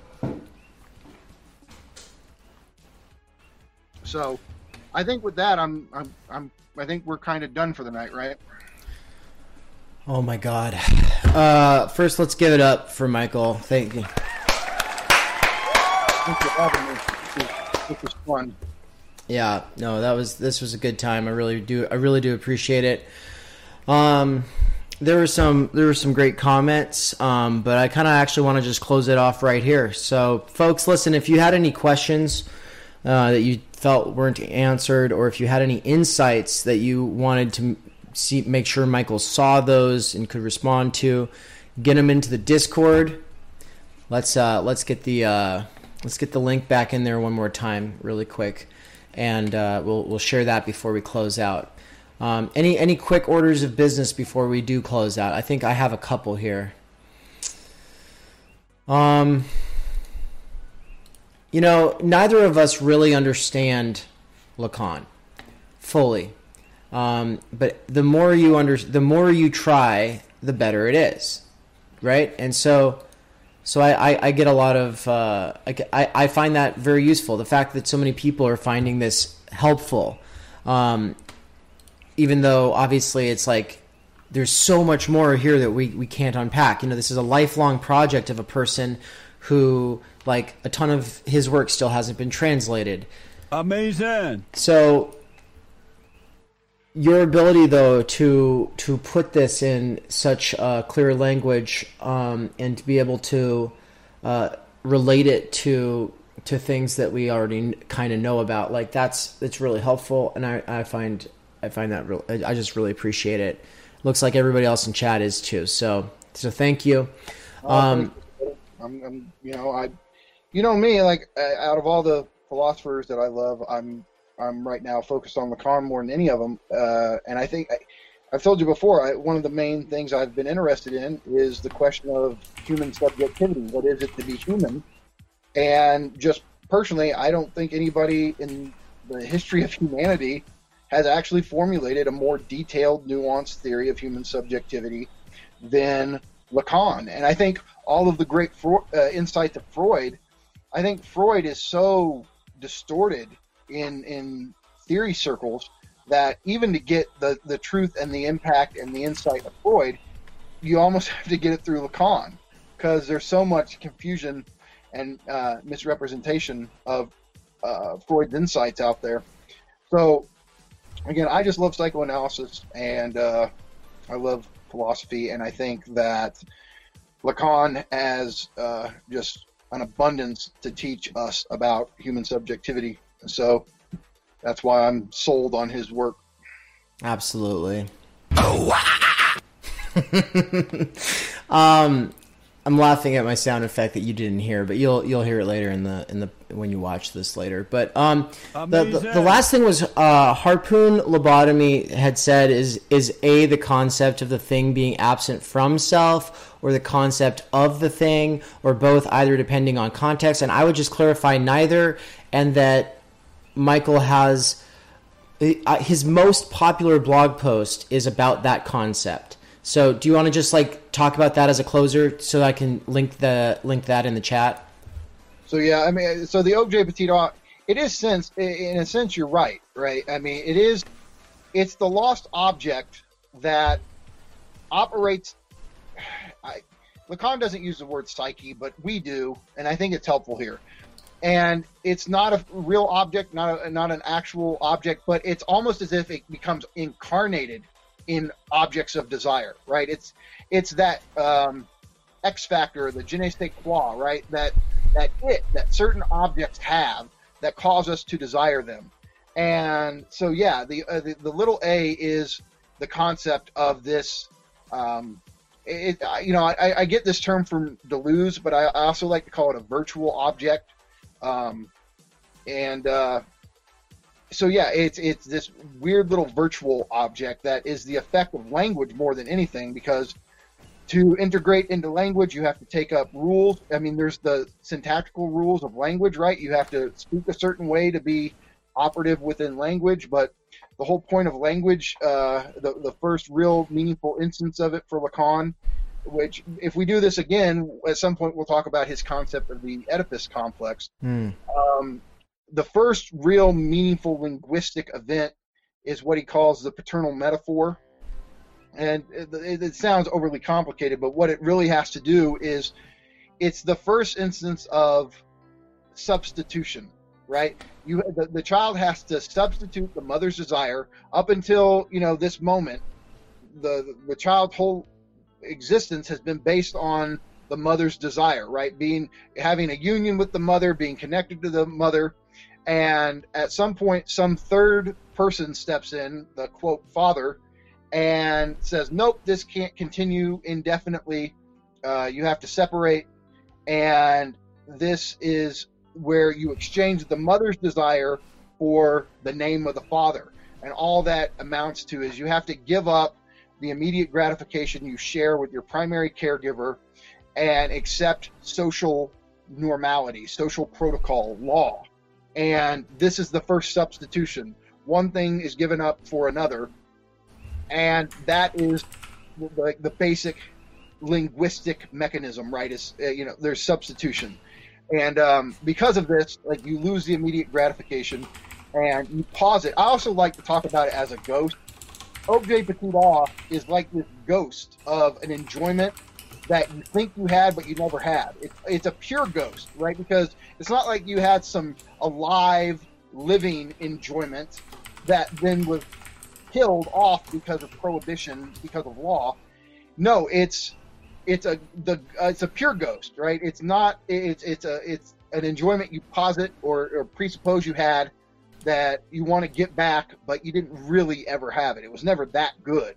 And so it's just the fact of language coming in, and language mediates everything, right? It's a whole system of mediation of relations. And prior to that, it's like you were wrapped up in a kind of immediacy, bodily immediacy, and you want the ghost of that. And so that's what the little object is. And so I go into that in the blog post, and there's a lot of other examples I give of trying to make this concept of objet petit a intelligible. So, yeah, if you want to know more on that one, check out you posted the link in the sidebar. I dropped the link. So this has been part 2. Part 1 is available on every podcast app imaginable. If you just look up Theory Pleeb, it's the most recent episode. You'll find part 1 there. But it's also a video and the whiteboard stuff. If you find that helpful, then do check out part 1. I know at least one person who's watched it 3 times already. So there's a lot of people who are watching this now, watching it over and over again until they think they understand it, and then they're going to revisit it in a year and then realize, holy shit, I get this so much more now than I thought I did a year ago, and it'll keep snowballing, and it gets better and better with every go, I promise. And so I also think the same thing of this essay that we have highlighted on the screen, Lacan's concept of the object cause of desire, objet petit a, which is objet petit a, which is Michael's blog post. Definitely check that out. There's a ton of other ones that are shorter and more accessible in some ways. If you're not trying to do a deep dive on Lacan and you want to do something that's more like, hey, let's do a Heideggerian takedown on Ben Shapiro, or let's talk about the Fire Festival and how Baudrillard actually applies to it because people kept misapplying Baudrillard to the Fire Festival. There's all sorts of ways that this blog is just amazing and really useful for thinking about things. But this is definitely the deepest dive that's on the blog. It's a very long, very well thought out. In trying to explain one concept, Michael has to basically bring in the rest of a ton of the other concepts. And so hearing these things put in different ways, you'll find that very useful, I think. So with that said, I think we're done here. Thanks so much for joining, Michael. And I look forward to doing this again someday. Yes. Sounds good. Good night. Take care. Bye-bye. Everybody else, just so you know, a week from now today, I might do Introduction to Philosophy Part 2 on this day and around this time. But I'm not making promises about anything at this point. So y'all have a good rest of your night. Take care. Like, follow, subscribe. If you like what you just heard and want more, make sure to subscribe at nspublishing.substack.com. That's NSP Publishing, nspublishing.substack.com, or patreon.com/The Dangerous Maybe, or patreon.com/Theory Pleeb. All three of these are good ways to stay in the loop with the work that we are doing and help fund our campaign to #FreeMikey. Today we need thinking.